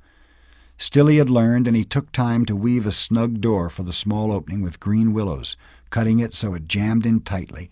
And when he finished, he stood back and looked at the rock face, his shelter below, the food shelf above, and allowed a small bit of pride to come. Not bad, he had thought. Not bad for somebody who used to have trouble greasing the bearings on his bicycle. Not bad at all. Mistakes. He had made a good shelter and food shelf, but he had no food except for fish and the last of the berries, and the fish, as good as they still tasted then, were not something he could store. His mother had left some salmon out by mistake one time when they went on an overnight trip to Cape Hesper to visit relatives, and when they got back the smell filled the whole house. There was no way to store fish. At least, he thought, no way to store them dead. But as he looked at the weave of his structure, a thought came to him and he moved down to the water. He had been putting the waste from the fish back in the water, and the food had attracted hundreds of new ones. I wonder. They seemed to come easily to the food, at least the small ones. He had no trouble now shooting them, and had even speared one with his old fish spear now that he knew to aim low. He could dangle something in his fingers and they came right up to it. It might be possible, he thought, might just be possible to trap them, make some kind of pond. To his right, at the base of the rock bluff, there were piles of smaller rocks that had fallen from the main chunk, splinters and hunks from double fist size to some as large as his head. He spent an afternoon carrying rocks to the beach and making what amounted to a large pen for holding live fish, 2 rock arms that stuck out 15 feet into the lake and curved together at the end. Where the arms came together, he left an opening about 2 feet across. Then he sat on the shore and waited. When he had first started dropping the rocks, all the fish had darted away. But his fish trash pile of bones and skin and guts was in the pond area, and the prospect of food brought them back. Soon, under an hour, there were 30 or 40 small fish in the enclosure, and Brian made a gate by weaving small willows together into a fine mesh and closed them in. "Fresh fish," he had yelled. "I have fresh fish for sale." Storing live fish to eat later had been a major breakthrough, he thought. It wasn't just keeping from starving. It was trying to save ahead, think ahead. Of course, he didn't know then how sick he would get of fish. The days had folded one into another and mixed, so that after 2 or 3 weeks he only knew time had passed in days because he made a mark for each day in the stone near the door to his shelter. Real time he measured in events. A day was nothing, not a thing to remember. It was just sun coming up, sun going down, some light in the middle. But events were burned into his memory, and so he used them to remember time, to know and to remember what had happened, to keep a mental journal. There had been the day of first meet. That had been a day that had started like the rest. Up after the sun, clean the camp, and make sure there's enough wood for another night.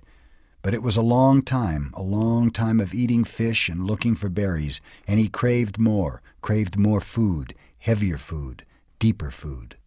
He craved meat. He thought in the night now of meat, thought of his mother's cooking a roast or dreamed of turkey, and one night he awakened before he had to put wood on the fire with his mouth making saliva and the taste of pork chops in his mouth. So real, and all a dream, but it left him intent on getting meat. He had been working farther and farther out for wood, sometimes now going nearly a quarter of a mile away from camp for wood, and he saw many small animals. Squirrels were everywhere, small red ones that chattered at him and seemed to swear and jumped from limb to limb. There were also many rabbits, large gray ones with a mix of reddish fur, smaller fast gray ones that he saw only at dawn. The larger ones sometimes sat until he was quite close, then bounded and jerked 2 or 3 steps before freezing again. He thought if he worked at it in practice he might hit one of the larger rabbits with an arrow or a spear. Never the small ones or the squirrels. They were too small and fast. Then there were the fool birds. They exasperated him to the point where they were close to driving him insane. The birds were everywhere, 5 and 6 in a flock, and their camouflage was so perfect that it was possible for Brian to sit and rest, leaning against a tree with one of them standing right in front of him in a willow clump, 2 feet away, hidden, only to explode into deafening flight just when Brian least expected it. He just couldn't see them, couldn't figure out how to locate them before they flew, because they stood so perfectly still and blended in so perfectly well. And what made it worse was that they were so dumb, or seemed to be so dumb, that it was almost insulting the way they kept hidden from him. Nor could he get used to the way they exploded up when they flew. It seemed like every time he went for wood, which was every morning, he spent the whole time jumping and jerking in fright as he walked. On one memorable morning he had actually reached for a piece of wood, what he thought to be a pitchy stump at the base of a dead birch, his fingers close to touching it, only to have it blow up in his face. But on the day of first meet, he had decided the best thing to try for would be a fool bird, and that morning he had set out with his bow and spear to get one, to stay with it until he got one and ate some meat.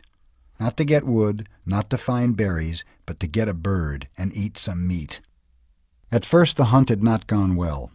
He saw plenty of birds working up along the shore of the lake to the end, then down the other side, but he only saw them after they flew.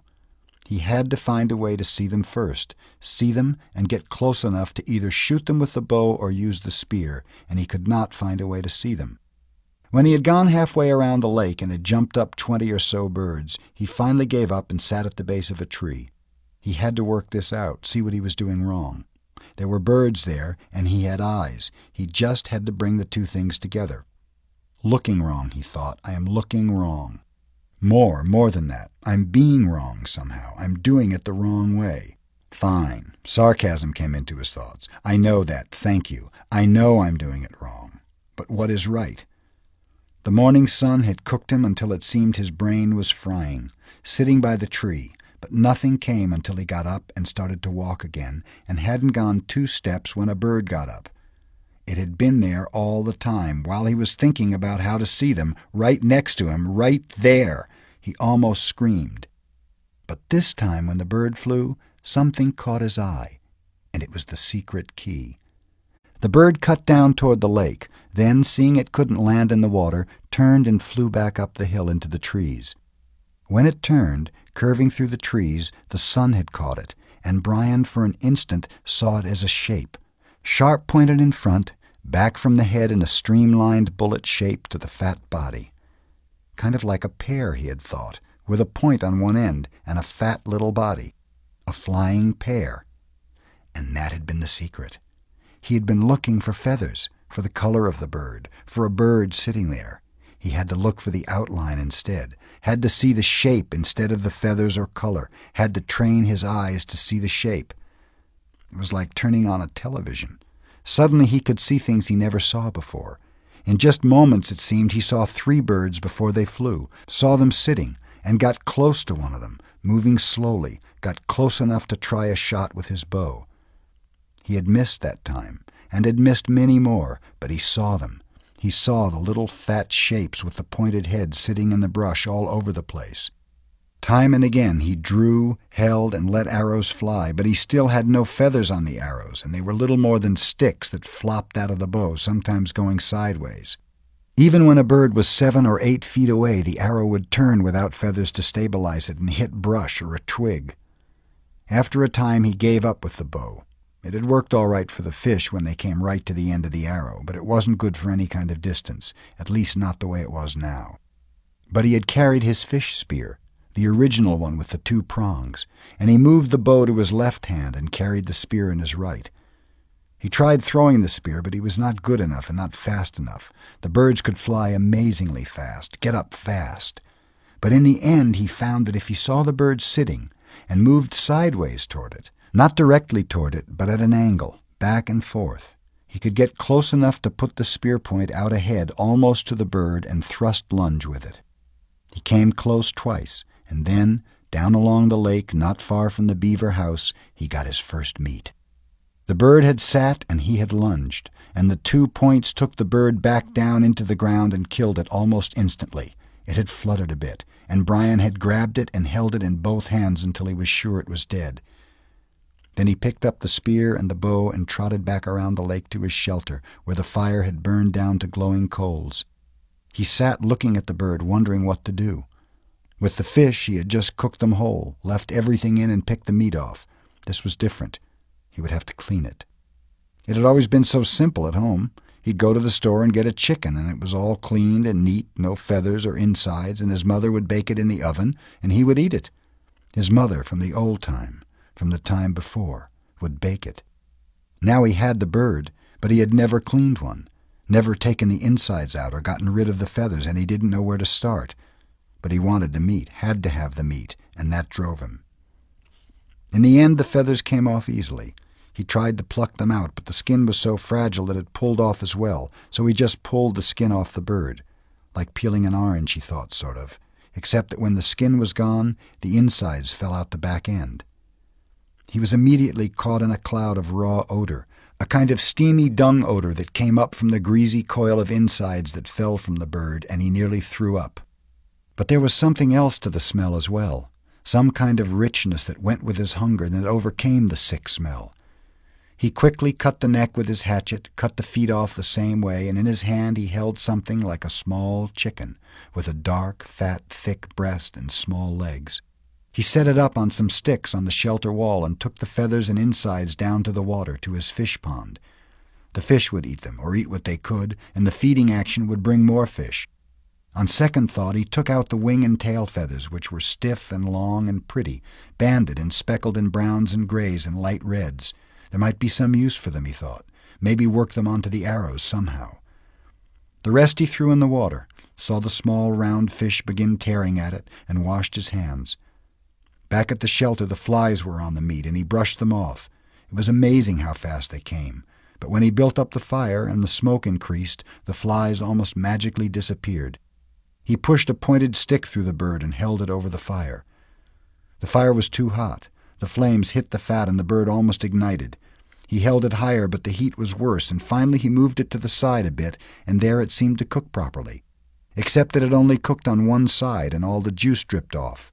He had to rotate it slowly, and that was hard to do with his hands, so he found a forked stick and stuck it in the sand to put his cooking stick in. He turned it, and in this way he found a proper method to cook the bird.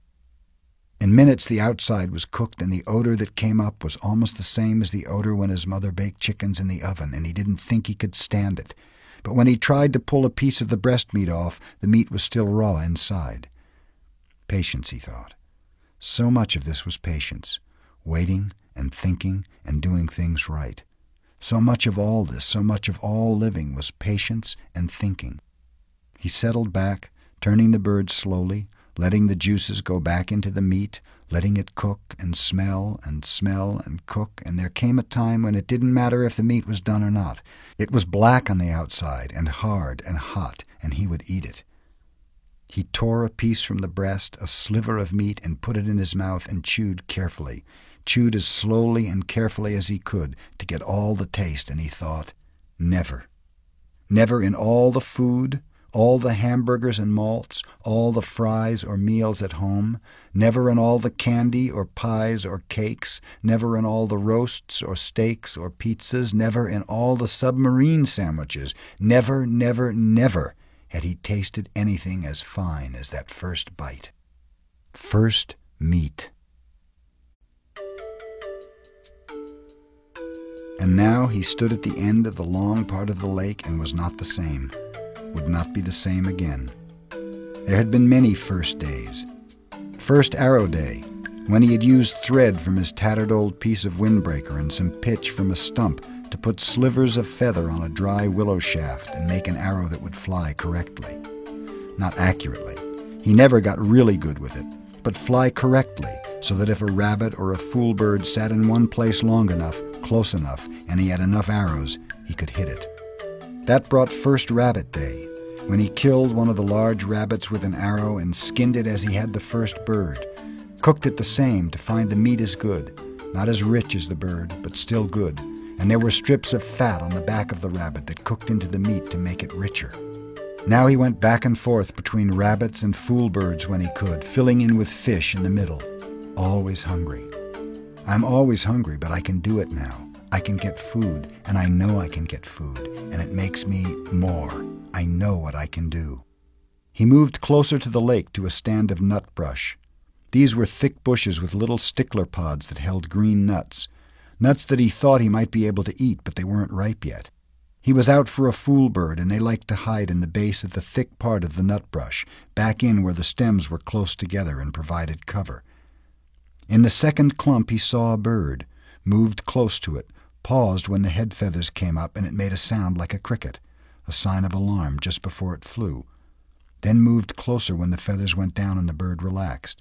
He did this 4 times, never looking at the bird directly, moving toward it at an angle so that it seemed he was moving off to the side. He had perfected this method after many attempts, and it worked so well that he had actually caught one with his bare hands, until he was standing less than 3 feet from the bird, which was frozen in a hiding attitude in the brush. The bird held for him, and he put an arrow to the bow, one of the feathered arrows, not a fish arrow, and drew and released. It was a clean miss, and he took another arrow out of the cloth pouch at his belt, which he'd made from a piece of his windbreaker sleeve, tied at one end to make a bottom. The fool bird sat still for him, and he did not look directly at it until he drew the second arrow and aimed and released and missed again. This time the bird jerked a bit, and the arrow stuck next to it so close it almost brushed its breast. Brian only had 2 more arrows, and he debated moving slowly to change the spear over to his right hand and use that to kill the bird. 1 more shot, he decided. He would try it again. He slowly brought another arrow out, put it on the string, and aimed and released, and this time saw the flurry of feathers that meant he had made a hit. The bird had been struck off-center and was flopping around wildly. Brian jumped on it and grabbed it and slammed it against the ground once sharply to kill it. Then he stood and retrieved his arrows and made sure they were all right and went down to the lake to wash the blood off his hands. He kneeled at the water's edge and put the dead bird and his weapons down and dipped his hands into the water. It was very nearly the last act of his life. Later he would not know why he started to turn, some smell or sound, a tiny brushing sound, but something caught his ear or nose, and he began to turn and had his head half around when he saw a brown wall of fur detach itself from the forest to his rear and come down on him like a runaway truck. He just had time to see that it was a moose. He knew them from pictures, but did not know, could not guess, how large they were when it hit him. It was a cow, and she had no horns, but she took him in the left side of the back with her forehead, took him and threw him out into the water, and then came after him to finish the job. He had another half-second to fill his lungs with air, and she was on him again, using her head to drive him down into the mud of the bottom. Insane, he thought. Just that, the word insane. Mud filled his eyes, his ears, the horn boss on the moose drove him deeper and deeper into the bottom muck, and suddenly it was over, and he felt alone. He sputtered to the surface, sucking air and fighting panic, and when he wiped the mud and water out of his eyes and cleared them, he saw the cow standing sideways to him, not 10 feet away, calmly chewing on a lily pad root. She didn't appear to even see him, or didn't seem to care about him, and Brian turned carefully and began to swim-crawl out of the water. As soon as he moved, the hair on her back went up, and she charged him again, using her head and front hooves this time, slamming him back and down into the water on his back this time, and he screamed the air out of his lungs and hammered on her head with his fists and filled his throat with water, and she left again. Once more he came to the surface, but he was hurt now, hurt inside, hurt in his ribs, and he stayed hunched over, pretended to be dead. She was standing again, eating. Brian studied her out of one eye, looking to the bank with the other, wondering how seriously he was injured, wondering if she would let him go this time. Insane. He started to move ever so slowly. Her head turned and her back hair went up like the hair on an angry dog. And he stopped, took a slow breath. The hair went down and she ate. Move, hair up. Stop, hair down. Move, hair up. A half foot at a time until he was at the edge of the water. He stayed on his hands and knees, indeed was hurt so he wasn't sure he could walk anyway, and she seemed to accept that and let him crawl slowly out of the water and up into the trees and brush. When he was behind a tree, he stood carefully and took stock. Legs seemed all right, but his ribs were hurt bad. He could only take short breaths, and then he had a jabbing pain, and his right shoulder seemed to be wrenched somehow. Also, his bow and spear and foolbird were in the water. At least he could walk, and he had just about decided to leave everything when the cow moved out of the deeper water and left him as quickly as she'd come, walking down along the shoreline in the shallow water, with her long legs making sucking sounds when she pulled him free of the mud. Hanging on a pine limb, he watched her go, half expecting her to turn and come back to run over him again. But she kept going. And when she was well gone from sight, he went to the bank and found the bird, then waited out a bit to get his bow and spear. Neither of them were broken, and the arrows, incredibly, were still on his belt in the pouch, although messed up with mud and water. It took him most of an hour to work his way back around the lake. His legs worked well enough, but if he took 2 or 3 fast steps, he would begin to breathe deeply, and the pain from his ribs would stop him, and he would have to lean against a tree until he could slow back down to shallow breathing. She had done more damage than he had originally thought, the insane cow. No sense at all to it, just madness. When he got to the shelter, he crawled inside and was grateful that the coals were still glowing, and that he had thought to get wood first thing in the mornings to be ready for the day. Grateful that he had thought to get enough wood for 2 or 3 days at a time.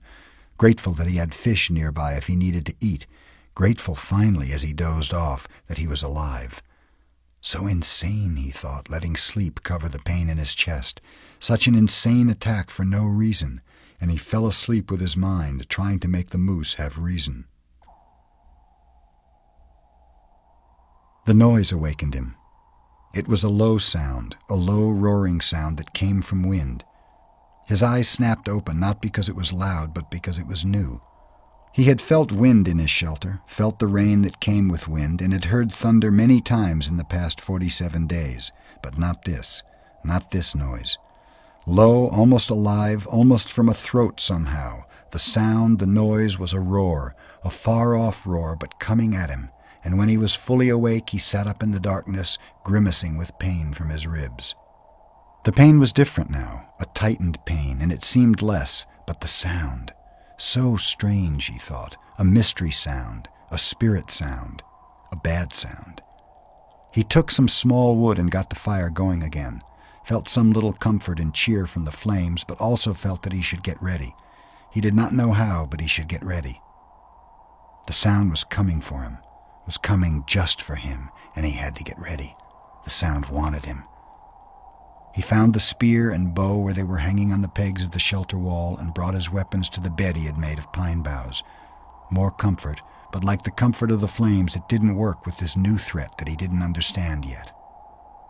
Restless threat, he thought, and stood out of the shelter away from the flames to study the sky, but it was too dark. The sound meant something to him, something from his memory, something he had read about, something he had seen on television, something... Oh, he thought. Oh, no. It was wind, wind like the sound of a train, with the low belly roar of a train. It was a tornado. That was it. The roar of a train meant bad wind, and it was coming for him. God, he thought, on top of the moose, not this. Not this. But it was too late to do anything. In the strange stillness, he looked to the night sky, then turned back into his shelter and was leaning over to go through the door opening when it hit. Later he would think of it and find that it was the same as the moose, just insanity. He was taken in the back by some mad force and driven into the shelter on his face, slammed down into the pine branches of his bed. At the same time, the wind tore at the fire and sprayed red coals and sparks in a cloud around him. Then it backed out, seemed to hesitate momentarily, and returned with a massive roar, a roar that took his ears and mind and body. He was whipped against the front wall of the shelter like a rag, felt a ripping pain in his ribs again, then was hammered back down into the sand once more while the wind took the whole wall, his bed, the fire, his tools, all of it, and threw it out into the lake, gone, out of sight, gone forever. He felt the burning on his neck and reached up to find red coals there. He brushed those off, found more in his pants, brushed those away, and the wind hit again, heavy gusts, tearing gusts. He heard trees snapping in the forest around the rock, felt his body slipping out and clawed at the rocks to hold himself down. He couldn't think, just held and knew that he was praying, but didn't know what the prayer was, knew that he wanted to be, stay and be, and then the wind moved to the lake. Brian heard the great, roaring, sucking sounds of water and opened his eyes to see the lake torn by the wind, the water slamming in great waves that went in all ways, fought each other, and then rose in a spout of water going up into the night sky like a wet column of light. It was beautiful and terrible at the same time. The tornado tore one more time at the shore on the opposite side of the lake. Brian could hear trees being ripped down, and then it was done, gone as rapidly as it had come. It left nothing. Nothing but Brian in the pitch dark. He could find nothing of where his fire had been, not a spark. Nothing of his shelter, tools, or bed. Even the body of the foolbird was gone. I'm back to nothing, he thought, trying to find things in the dark, back to where I was when I crashed, hurt, in the dark, just the same. As if to emphasize his thoughts, the mosquitoes, with the fire gone and protective smoke no longer saving him, came back in thick nostril-clogging swarms. All that was left was the hatchet at his belt, still there. But now it began to rain, and in the downpour he would never find anything dry enough to get a fire going, and at last he pulled his battered body back in under the overhang where his bed had been and wrapped his arms around his ribs. Sleep didn't come, couldn't come with the insects ripping at him, so he lay the rest of the night, slapping mosquitoes and chewing with his mind on the day. This morning he had been fat, well, almost fat, and happy, sure of everything, with good weapons and food and the sun in his face and things looking good for the future. And inside of one day, just one day, he had been run over by a moose and a tornado, had lost everything and was back to square one, just like that. A flip of some giant coin and he was the loser. But there's a difference now, he thought. There really is a difference. I might be hit, but I'm not done. When the light comes, I'll start to rebuild. I still have the hatchet, and that's all I had in the first place. Come on, he thought, baring his teeth in the darkness. Come on, is that the best you can do? Is that all you can hit me with, a moose and a tornado? Well, he thought, holding his ribs and smiling, and then spitting mosquitoes out of his mouth. Well, that won't get the job done. That was the difference now. He had changed, and he was tough. I'm tough where it counts. Tough in the head. In the end, right before dawn, a kind of cold snap came down. Something else new, this cold snap. And the mosquitoes settled back into the damp grass and under the leaves, and he could sleep, or doze. And the last thought he had that morning as he closed his eyes was, I hope the tornado hit the moose. When he awakened, the sun was cooking the inside of his mouth and had dried his tongue to leather. He had fallen into a deeper sleep with his mouth open just at dawn, and it tasted as if he had been sucking on his foot all night. He rolled out and almost bellowed with pain from his ribs. They had tightened in the night and seemed to pull at his chest when he moved.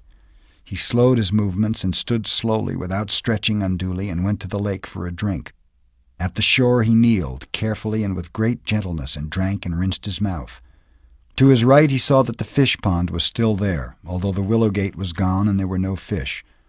They'll come back, he thought. As soon as I can make a spear or bow and get one or two for bait, they'll come back. He turned to look at his shelter, saw that some of the wood for the wall was scattered around the beach, but was still there. Then saw his bow jammed into a driftwood log, broken but with the precious string still intact. Not so bad now. Not so bad. He looked down the shoreline for other parts of his wall, and that's when he saw it. Out in the lake, in the short part of the L, something curved and yellow was sticking 6 or 8 inches out of the water. It was a bright color, not an earth or natural color, and for a second he could not place it. Then he knew it for what it was. It's the tail of the plane. He said it aloud, half expecting to hear somebody answer him. There it was, sticking up out of the water.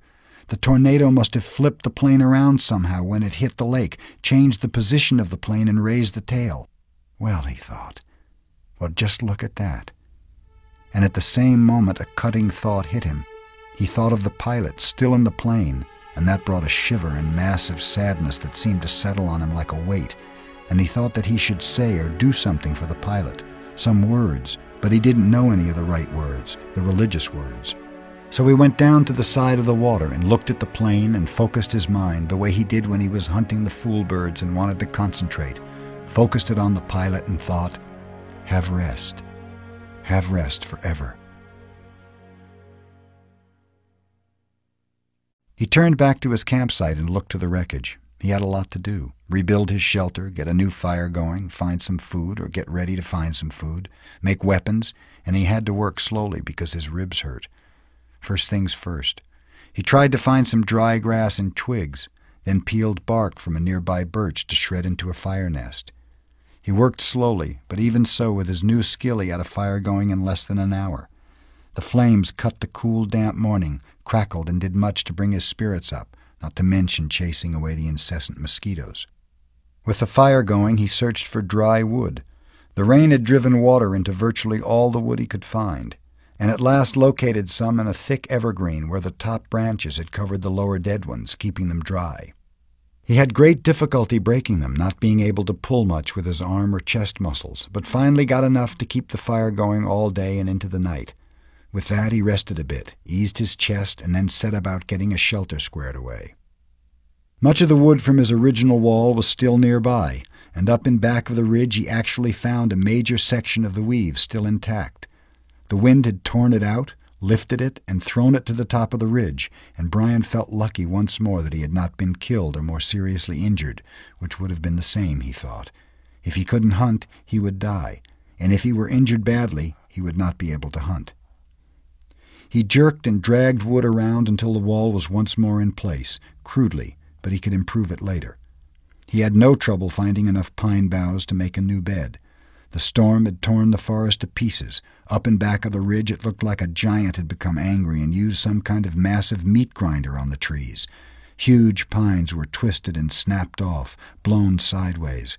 The ground was so littered with limbs and treetops sticking every which way that it was hard to get through.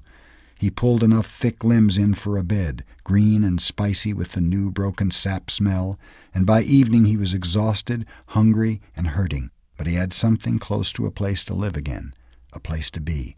Tomorrow, he thought as he lay back in the darkness, tomorrow maybe the fish would be back and he would make a spear and new bow and get some food. Tomorrow he would find food and refine the camp and bring things back to sanity from the one completely insane day. He faced the fire. Curving his body, he rested his head on his arm and began to sleep when a picture came into his head. The tail of the plane sticking out of the water. There it was, the tail sticking up. And inside the plane, near the tail, somewhere, was the survival pack. It must have survived the crash because the plane's main body was still intact. That was the picture, the tail sticking up and the survival pack inside, right there in his mind as he dozed. His eyes snapped open. If I could get at the pack, he thought.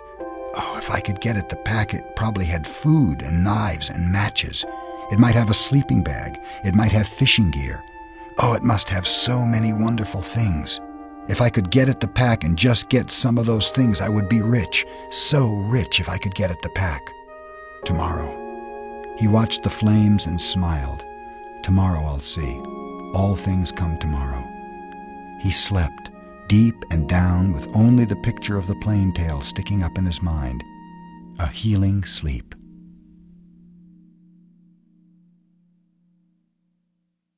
In the morning he rolled out before true light. In the gray dawn he built up the fire and found more wood for the day, feeling almost chipper because his ribs were much better now. With camp ready for the day, he looked to the lake. Part of him half expected the plane tail to be gone, sunk back into the depths, but he saw that it was still there, didn't seem to have moved at all. He looked down at his feet and saw that there were some fish in his fish pen looking for the tiny bits of bait still left from before the wind came. He fought impatience to get on the plane project and remembered sense, remembered what he had learned. First, food, because food made strength.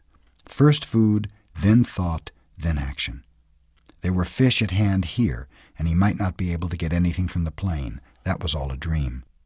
The fish were real, and his stomach, even his new shrunken stomach, was sending signals that it was savagely empty. He made a fish spear with 2 points, not peeling the bark all the way back, but just working on the pointed end. It took him an hour or so, and all the time he worked, he sat looking at the tail of the plane sticking up in the air, his hands working on the spear, his mind working on the problem of the plane. When the spear was done, although still crude, he jammed a wedge between the points to spread them apart and went to the fish pond. There were not clouds of fish, but at least 10, and he picked one of the larger ones, a round fish almost 6 inches long, and put the spear point in the water, held it, then thrust with a flicking motion of his wrist when the fish was just above the point. The fish was pinned neatly, and he took 2 more with the same ease, then carried all 3 back up to the fire. He had a fish board now, a piece of wood he had flattened with the hatchet that leaned up by the fire for cooking fish, so he didn't have to hold a stick all the time.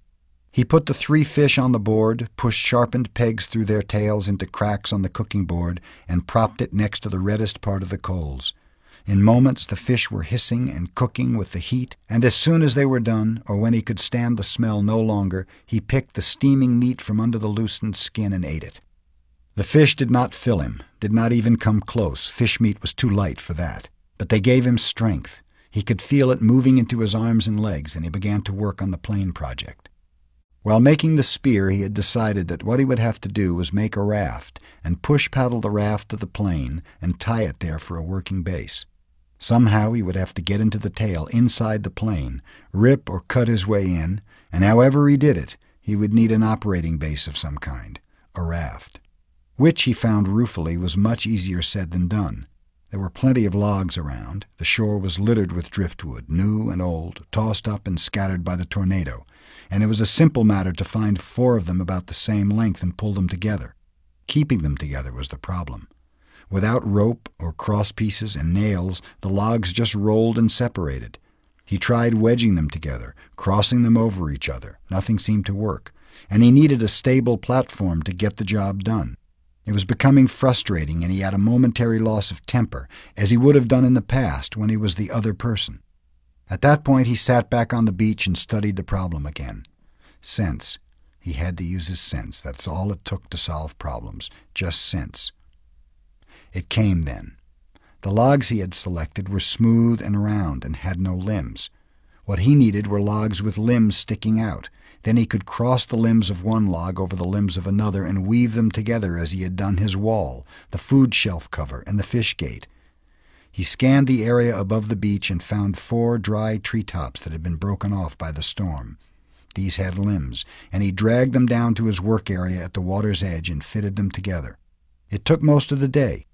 The limbs were cluttered and stuck any which way, and he would have to cut one to make another fit, then cut one from another log to come back to the first one, then still another from a third log would have to be pulled in. But at last, in the late afternoon, he was done, and the raft, which he called Brush Pile 1 for its looks, hung together even as he pulled it into the water off the beach. It floated well, if low in the water, and in the excitement he started for the plain. He could not stand on it, but would have to swim alongside. He was out to chest depth when he realized he had no way to keep the raft at the plain. He needed some way to tie it in place so he could work from it, and for a moment he was stymied. He had no rope, only the bowstring, and the other cut shoestring in his tennis shoes, which were by now looking close to dead, his toes showing at the tops. Then he remembered his windbreaker, and he found the tattered part he used for an arrow pouch. He tore it into narrow strips and tied them together to make a rope or tie-down about 4 feet long. It wasn't strong. He couldn't use it to pull a Tarzan and swing from a tree, but it should hold the raft to the plain. Once more he slid the raft off the beach and out into the water until he was chest deep. He had left his tennis shoes in the shelter, and when he felt the sand turn to mud between his toes, he kicked off the bottom and began to swim. Pushing the raft, he figured, was about like trying to push an aircraft carrier. All the branches that stuck down into the water dragged and pulled, and the logs themselves fought any forward motion, and he hadn't gone 20 feet when he realized that it was going to be much harder than he thought to get the raft to the plain. It barely moved, and if he kept going this way he would just about reach the plain at dark. He decided to turn back again, spend the night and start early in the morning, and he pulled the raft once more onto the sand and scraped it dry with his hand. Patience. He was better now, but impatience still grounded him a bit, so he sat at the edge of the fish pond with the new spear and took 3 more fish, cooked them up and ate them, which helped to pass the time until dark. He also dragged in more wood, endless wood, and then relaxed and watched the sun set over the trees in back of the ridge. West, he thought. I'm watching the sun set in the west. And that way was north where his father was, and that way east, and that way south. And somewhere to the south and east his mother would be. The news would be on the television. He could visualize more easily his mother doing things than his father because he had never been to where his father lived now.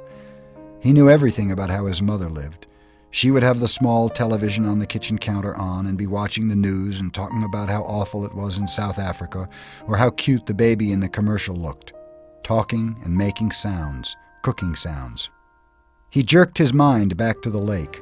There was great beauty here, almost unbelievable beauty. The sun exploded the sky, just blew it up with the setting color, and that color came down into the water of the lake, lit the trees. Amazing beauty, and he wished he could share it with somebody and say, look there and over there and see that. But even alone it was beautiful, and he fed the fire to cut the night chill. There it is again, he thought, that late summer chill to the air, the smell of fall. He went to sleep thinking a kind of reverse question. He did not know if he would ever get out of this, could not see how it might be. But if he did somehow get home and go back to living the way he had lived, would it be just the opposite? Would he be sitting watching television and suddenly think about the sunset up in back of the ridge and wonder how the color looked in the lake? Sleep. In the morning the chill was more pronounced, and he could see tiny wisps of vapor from his breath. He threw wood on the fire and blew until it flamed, then banked the flames to last and went down to the lake. Perhaps because the air was so cool the water felt warm as he waded in. He made sure the hatchet was still at his belt and the raft still held together, then set out pushing the raft and kick-swimming toward the tail of the plane. As before, it was very hard going. Once an eddy of breeze came up against him and he seemed to be standing still, and by the time he was close enough to the tail to see the rivets in the aluminum, he had pushed and kicked for over 2 hours, was nearly exhausted and wished he had taken some time to get a fish or two and have breakfast. He was also wrinkled as a prune and ready for a break. The tail looked much larger when he got next to it, with a major part of the vertical stabilizer showing and perhaps half of the elevators. Only a short piece of the top of the fuselage, the plane's body toward the tail, was out of the water, just a curve of aluminum, and at first he could see no place to tie the raft. But he pulled himself along the elevators to the end, and there he found a gap that went in up by the hinges where he could feed his rope through. With the raft secure, he climbed on top of it and lay on his back for 15 minutes, resting and letting the sun warm him. The job, he thought, looked impossible. To have any chance of success, he would have to be strong when he started. Somehow he had to get inside the plane. All openings, even the small rear cargo hatch, were underwater, so he couldn't get at them without diving and coming up inside the plane, where he would be trapped. He shuddered at that thought and then remembered what was in the front of the plane, down in the bottom of the lake, still strapped in the seat, the body of the pilot. Sitting there in the water, Brian could see him, the big man with his hair waving in the current, his eyes open. Stop, he thought. Stop now. Stop that thinking. He was nearly at the point of swimming back to shore and forgetting the whole thing, but the image of the survival pack kept him. If he could get it out of the plane, or if he could just get into it and pull something out, a candy bar. Even that, just a candy bar, it would be worth it. But how to get at the inside of the plane? He rolled off the raft and pulled himself around the plane. No openings. 3 times he put his face in the water and opened his eyes and looked down. The water was murky, but he could see perhaps 6 feet, and there was no obvious way to get into the plane. He was blocked. Brian worked around the tail of the plane 2 more times, pulling himself along on the stabilizer in the elevator, but there simply wasn't a way in. Stupid, he thought. I was stupid to think I could just come out here and get inside the plane. Nothing is that easy. Not out here, not in this place. Nothing is easy. He slammed his fist against the body of the plane, and to his complete surprise, the aluminum covering gave easily under his blow. He hit it again, and once more it bent and gave, and he found that even when he didn't strike it but just pushed, it still moved. It was really, he thought, very thin aluminum skin over a kind of skeleton, and if it gave that easily, he might be able to force his way through. The hatchet. He might be able to cut or hack with the hatchet. He reached to his belt and pulled the hatchet out, picked a place where the aluminum gave to his push, and took an experimental swing at it. The hatchet cut through the aluminum as if it were soft cheese. He couldn't believe it. 3 more hacks and he had a triangular hole the size of his hand, and he could see 4 cables that he guessed were the control cables going back to the tail, and he hit the skin of the plane with a frenzied series of hacks to make a still larger opening, and he was bending a piece of aluminum away from 2 aluminum braces of some kind when he dropped the hatchet. It went straight down past his legs. He felt it bump his foot and then go on down, down into the water, and for a second he couldn't understand that he had done it. For all this time, all the living and fighting, the hatchet had been everything. He had always worn it. Without the hatchet he had nothing, no fire, no tools, no weapons. He was nothing. The hatchet had been him, and he had dropped it. Ah! He yelled it, choked on it, a snarl cry of rage at his own carelessness.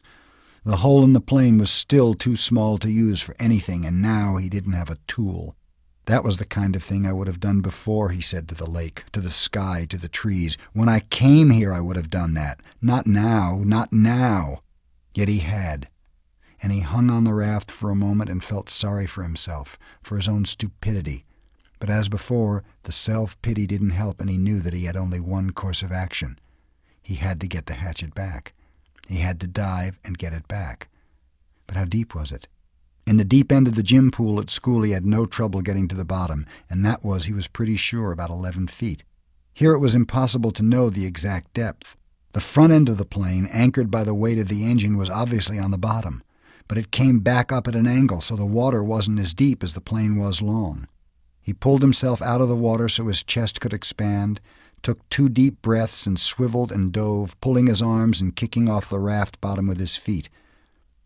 His first thrust took him down a good 8 feet, but the visibility was only 5 feet beyond that, and he could not see bottom yet. He clawed down 6 or 7 more feet, the pressure pushing in his ears until he held his nose and popped them, and just as he ran out of breath and headed back up, he thought he saw the bottom, still 4 feet below his dive. He exploded out of the surface, bumping his head on the side of the elevator when he came up, and took air like a whale, pushing the stale air out until he wheezed, taking new in. He would have to get deeper yet and still have time to search while he was down there. Stupid, he thought once more, cursing himself, just dumb.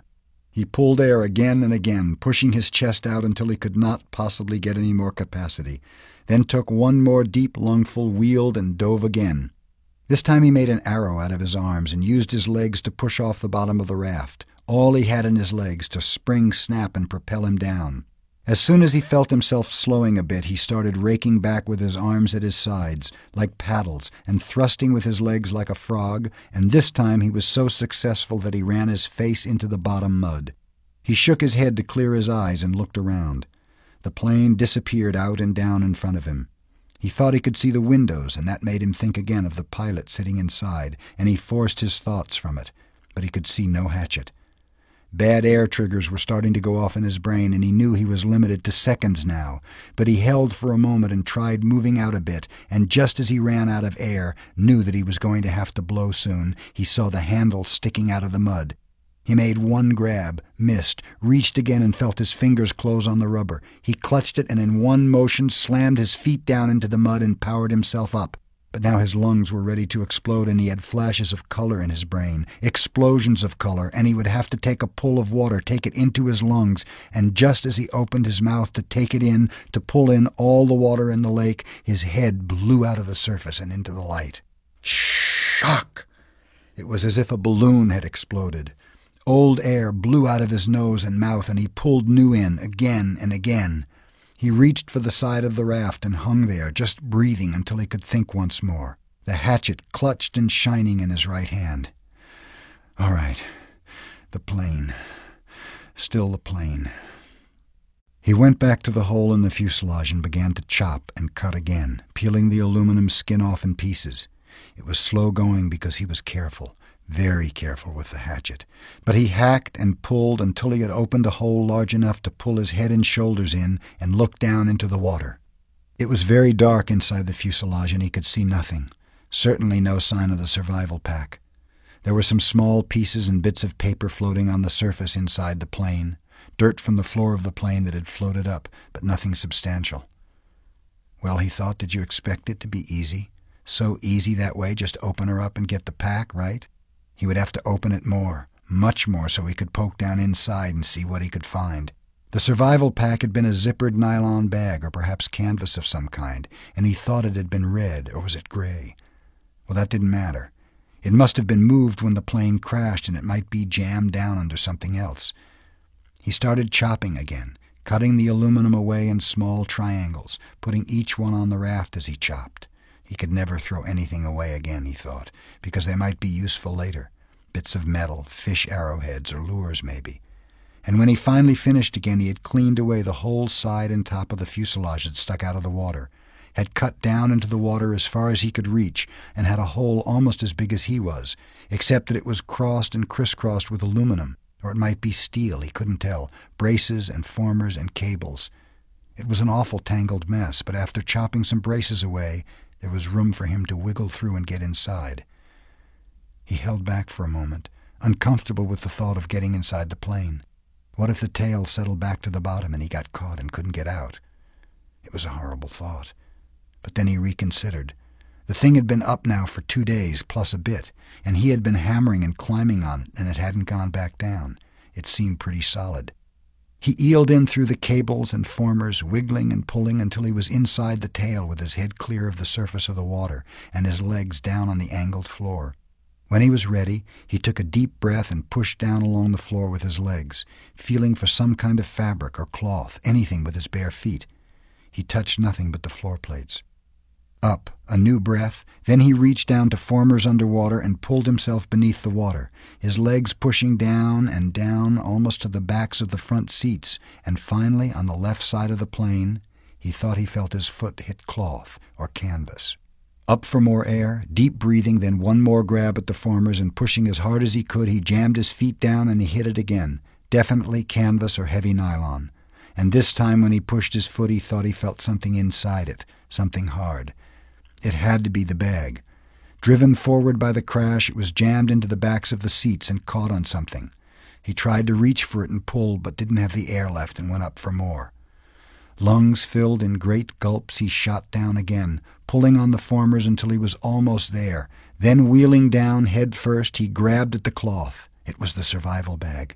He pulled and tore at it to loosen it, and just as it broke free and his heart leaped to feel it rise, he looked up, above the bag. In the light coming through the side window, the pale green light from the water, he saw the pilot's head, only it wasn't the pilot's head any longer. The fish. He'd never really thought of it, but the fish he had been eating all this time, had to eat too. They had been at the pilot all this time, almost 2 months, nibbling and chewing, and all that remained was the not quite cleaned skull, and when he looked up, it wobbled loosely. Too much.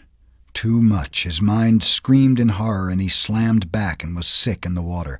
Sick so that he choked on it and tried to breathe water and could have ended there. Ended with the pilot where it almost ended when they first arrived, except that his legs jerked. It was instinctive, fear more than anything else, fear of what he had seen. But they jerked and pushed, and he was headed up when they jerked, and he shot to the surface, still inside the birdcage of formers and cables. His head slammed into a bracket as he cleared, and he reached up to grab it and was free, in the air, hanging up in the tail. He hung that way for several minutes, choking and heaving and gasping for air, fighting to clear the picture of the pilot from his mind. It went slowly. He knew it would never completely leave, but he looked to the shore, and there were trees and birds. The sun was getting low and golden over his shelter, and when he stopped coughing he could hear the gentle sounds of evening, the peace sounds, the bird sounds, and the breeze in the trees. The peace finally came to him, and he settled his breathing. He was still a long way from being finished, had a lot of work to do. The bag was floating next to him, but he had to get it out of the plane and onto the raft, then back to shore. He wiggled out through the formers, it seemed harder than when he came in, and pulled the raft around.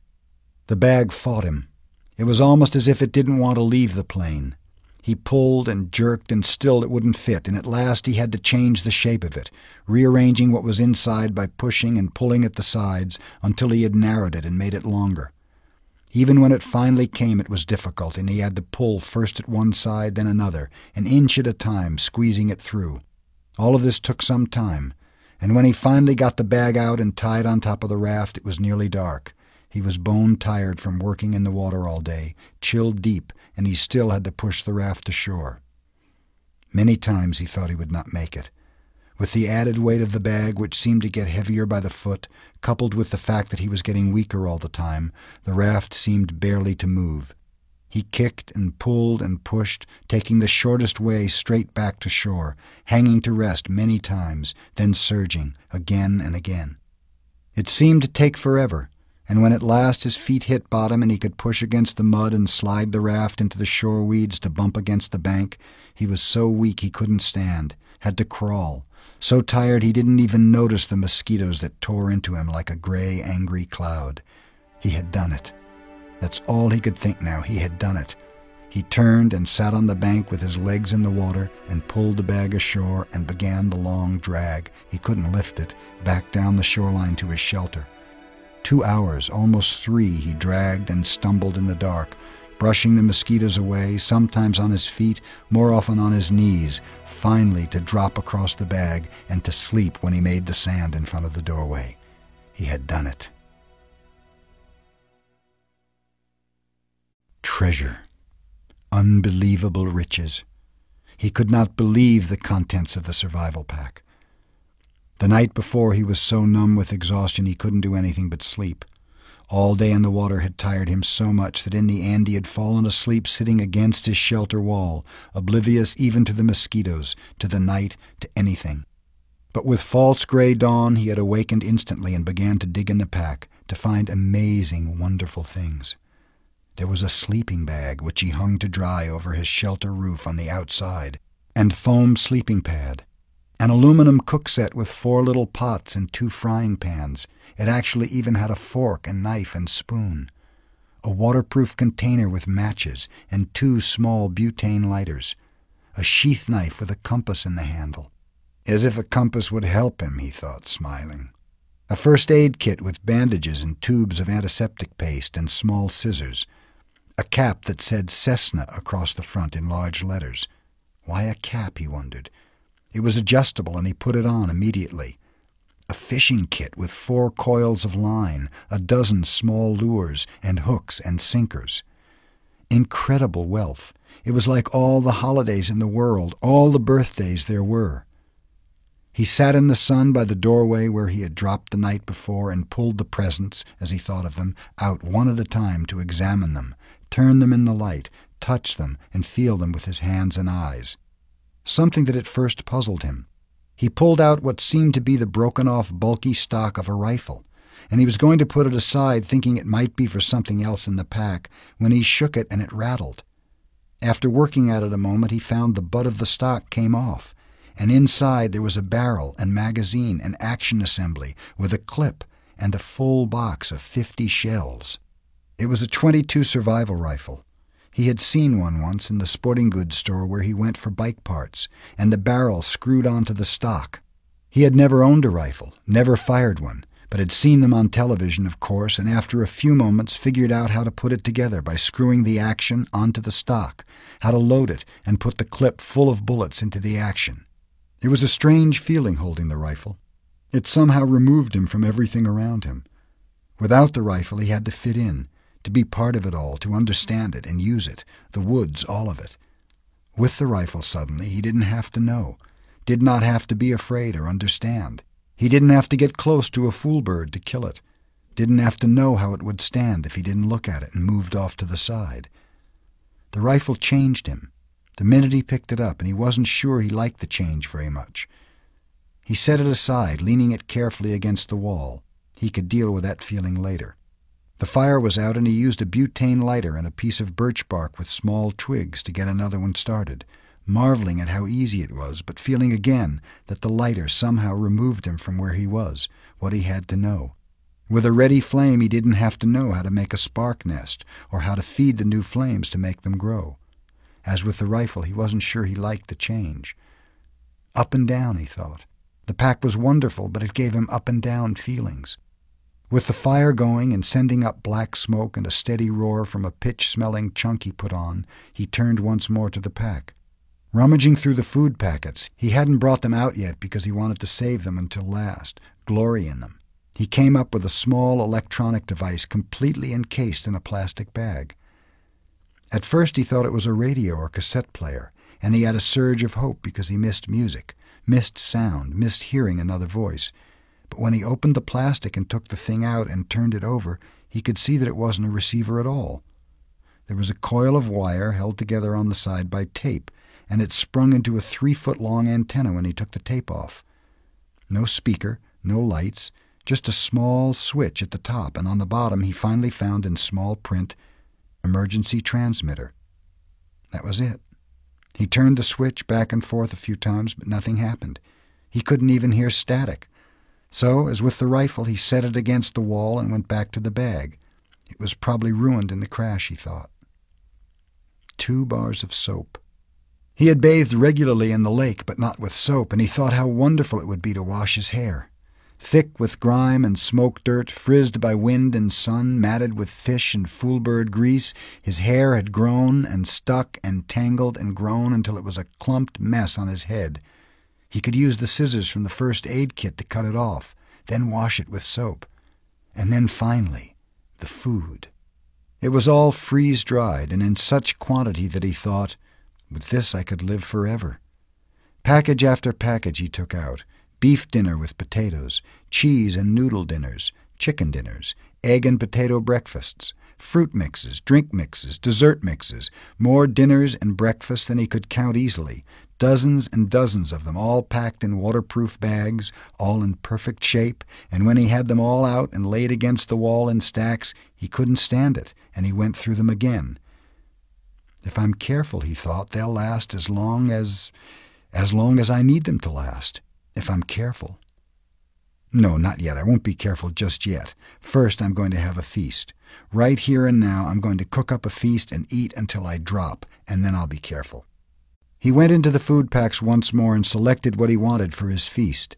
A 4-person beef and potato dinner with orange drink for an appetizer and something called a peach whip for dessert. Just add water, it said on the packages, and cook for half an hour or so until everything was normal size and done. Brian went to the lake and got water in one of the aluminum pots and came back to the fire. Just that amazed him, to be able to carry water to the fire in a pot.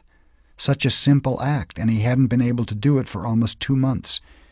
He guessed at the amounts and put the beef dinner and peach dessert on to boil, then went back to the lake and brought water to mix with the orange drink. It was sweet and tangy, almost too sweet, but so good that he didn't drink it fast, held it in his mouth and let the taste go over his tongue, tickling on the sides, sloshing it back and forth and then down, swallow, then another. That, he thought, that is just fine, just fine. He got more lake water and mixed another one and drank it fast, then a third one, and he sat with that near the fire, but looking out across the lake, thinking how rich the smell was from the cooking beef dinner. There was garlic in it, and some other spices, and the smells came up to him and made him think of home, his mother cooking, the rich smells of the kitchen. And at that precise instant, with his mind full of home and the smell from the food filling him, the plane appeared. He had only a moment of warning. There was a tiny drone, but as before it didn't register. Then suddenly, roaring over his head, low and in back of the ridge, a bush plane with floats fairly exploded into his life. It passed directly over him, very low, tipped a wing sharply over the tail of the crashed plane in the lake, cut power, glided down the long part of the L of the lake, then turned and glided back, touching the water gently once, twice, and settling with a spray to taxi and stop, with its floats gently bumping the beach in front of Brian's shelter. He had not moved. It had all happened so fast that he hadn't moved. He sat with the pot of orange drink still in his hand, staring at the plane, not quite understanding it yet, not quite knowing yet that it was over. The pilot cut the engine, opened the door and got out, balanced, and stepped forward on the float to hop onto the sand without getting his feet wet. He was wearing sunglasses and he took them off to stare at Brian. "I heard your emergency transmitter, then I saw the plane when I came over." He trailed off, cocked his head, studying Brian. "Damn. You're him, aren't you? You're that kid. They quit looking almost 2 months ago. You're him, aren't you? You're that kid." Brian was standing now, but still silent, still holding the drink. His tongue seemed to be stuck to the roof of his mouth, and his throat didn't work right. He looked at the pilot and the plane and down at himself, dirty and ragged, burned and lean and tough, and he coughed to clear his throat. "My name is Brian Robeson," he said. Then he saw that his stew was done, the peach whip almost done, and he waved to it with his hand. "Would you like something to eat?" The pilot who landed so suddenly in the lake was a fur buyer mapping Cree trapping camps for future buying runs, drawn by Brian when he unwittingly turned on the emergency transmitter and left it going. The Cree move into the camps for fall and winter to trap, and the buyers fly from camp to camp on a regular route. When the pilot rescued Brian, he had been alone on the L-shaped lake for 54 days. During that time, he had lost 17% of his body weight. He later gained back 6%, but had virtually no body fat. His body had consumed all extra weight, and he would remain lean and wiry for several years. Many of the changes would prove to be permanent. Brian had gained immensely in his ability to observe what was happening and react to it. That would last him all his life. He had become more thoughtful as well, and from that time on he would think slowly about something before speaking. Food, all food, even food he did not like, never lost its wonder for him. For years after his rescue, he would find himself stopping in grocery stores to just stare at the aisles of food, marveling at the quantity and the variety. There were many questions in his mind about what he had seen and known, and he worked at research when he got back, identifying the game and berries. Gut cherries were termed choke cherries and made good jelly. The nut bushes where the fool birds hid were hazelnut bushes. The two kinds of rabbits were snowshoes and cottontails. The fool birds were ruffed grouse, also called fool hens by trappers for their stupidity. The small food fish were bluegills, sunfish, and perch. The turtle eggs were laid by a snapping turtle, as he had thought. The wolves were timber wolves, which are not known to attack or bother people. The moose was a moose.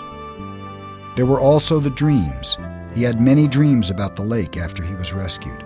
The Canadian government sent a team in to recover the body of the pilot, and they took reporters, who naturally took pictures and film of the whole campsite, the shelter, all of it. For a brief time, the press made much of Brian, and he was interviewed for several networks, but the furor died within a few months. A writer showed up who wanted to do a book on the complete adventure, as he called it, but he turned out to be a dreamer, and it all came to nothing but talk. Still, Brian was given copies of the pictures and tape, and looking at them seemed to trigger the dreams. They were not nightmares. None of them were frightening, but he would awaken at times with them, just awaken and sit up and think of the lake, the forest, the fire at night, the night birds singing, the fish jumping, sit in the dark alone and think of them, and it was not bad, and would never be bad for him. Predictions are, for the most part, ineffective. But it might be interesting to note that had Brian not been rescued when he was, had he been forced to go into hard fall, perhaps winter, it would have been very rough on him. When the lake froze, he would have lost the fish, and when the snow got deep, he would have had trouble moving at all. Game becomes seemingly plentiful in the fall. It's easier to see with the leaves off the brush, but in winter it gets scarce, and sometimes simply non-existent, as predators, fox, lynx, wolf, owls, weasels, fisher, marten, northern coyote sweep through areas and wipe things out. It's amazing what a single owl can do to a local population of ruffed grouse and rabbits in just a few months. After the initial surprise and happiness from his parents at his being alive, for a week it looked as if they might actually get back together, things rapidly went back to normal.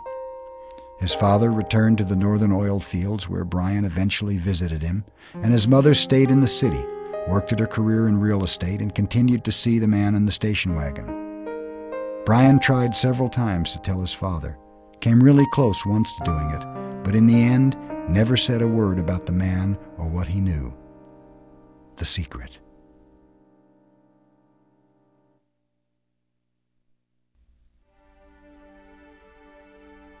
This is Peter Coyote. We hope you've enjoyed this Dell production of Hatchet by Gary Paulsen. This program was produced by Blaine and DeRosa Productions. Production copyright 1992. Bantam Audio Publishing, all rights reserved. Available soon from Bantam Audio, The River, the sequel to Hatchet.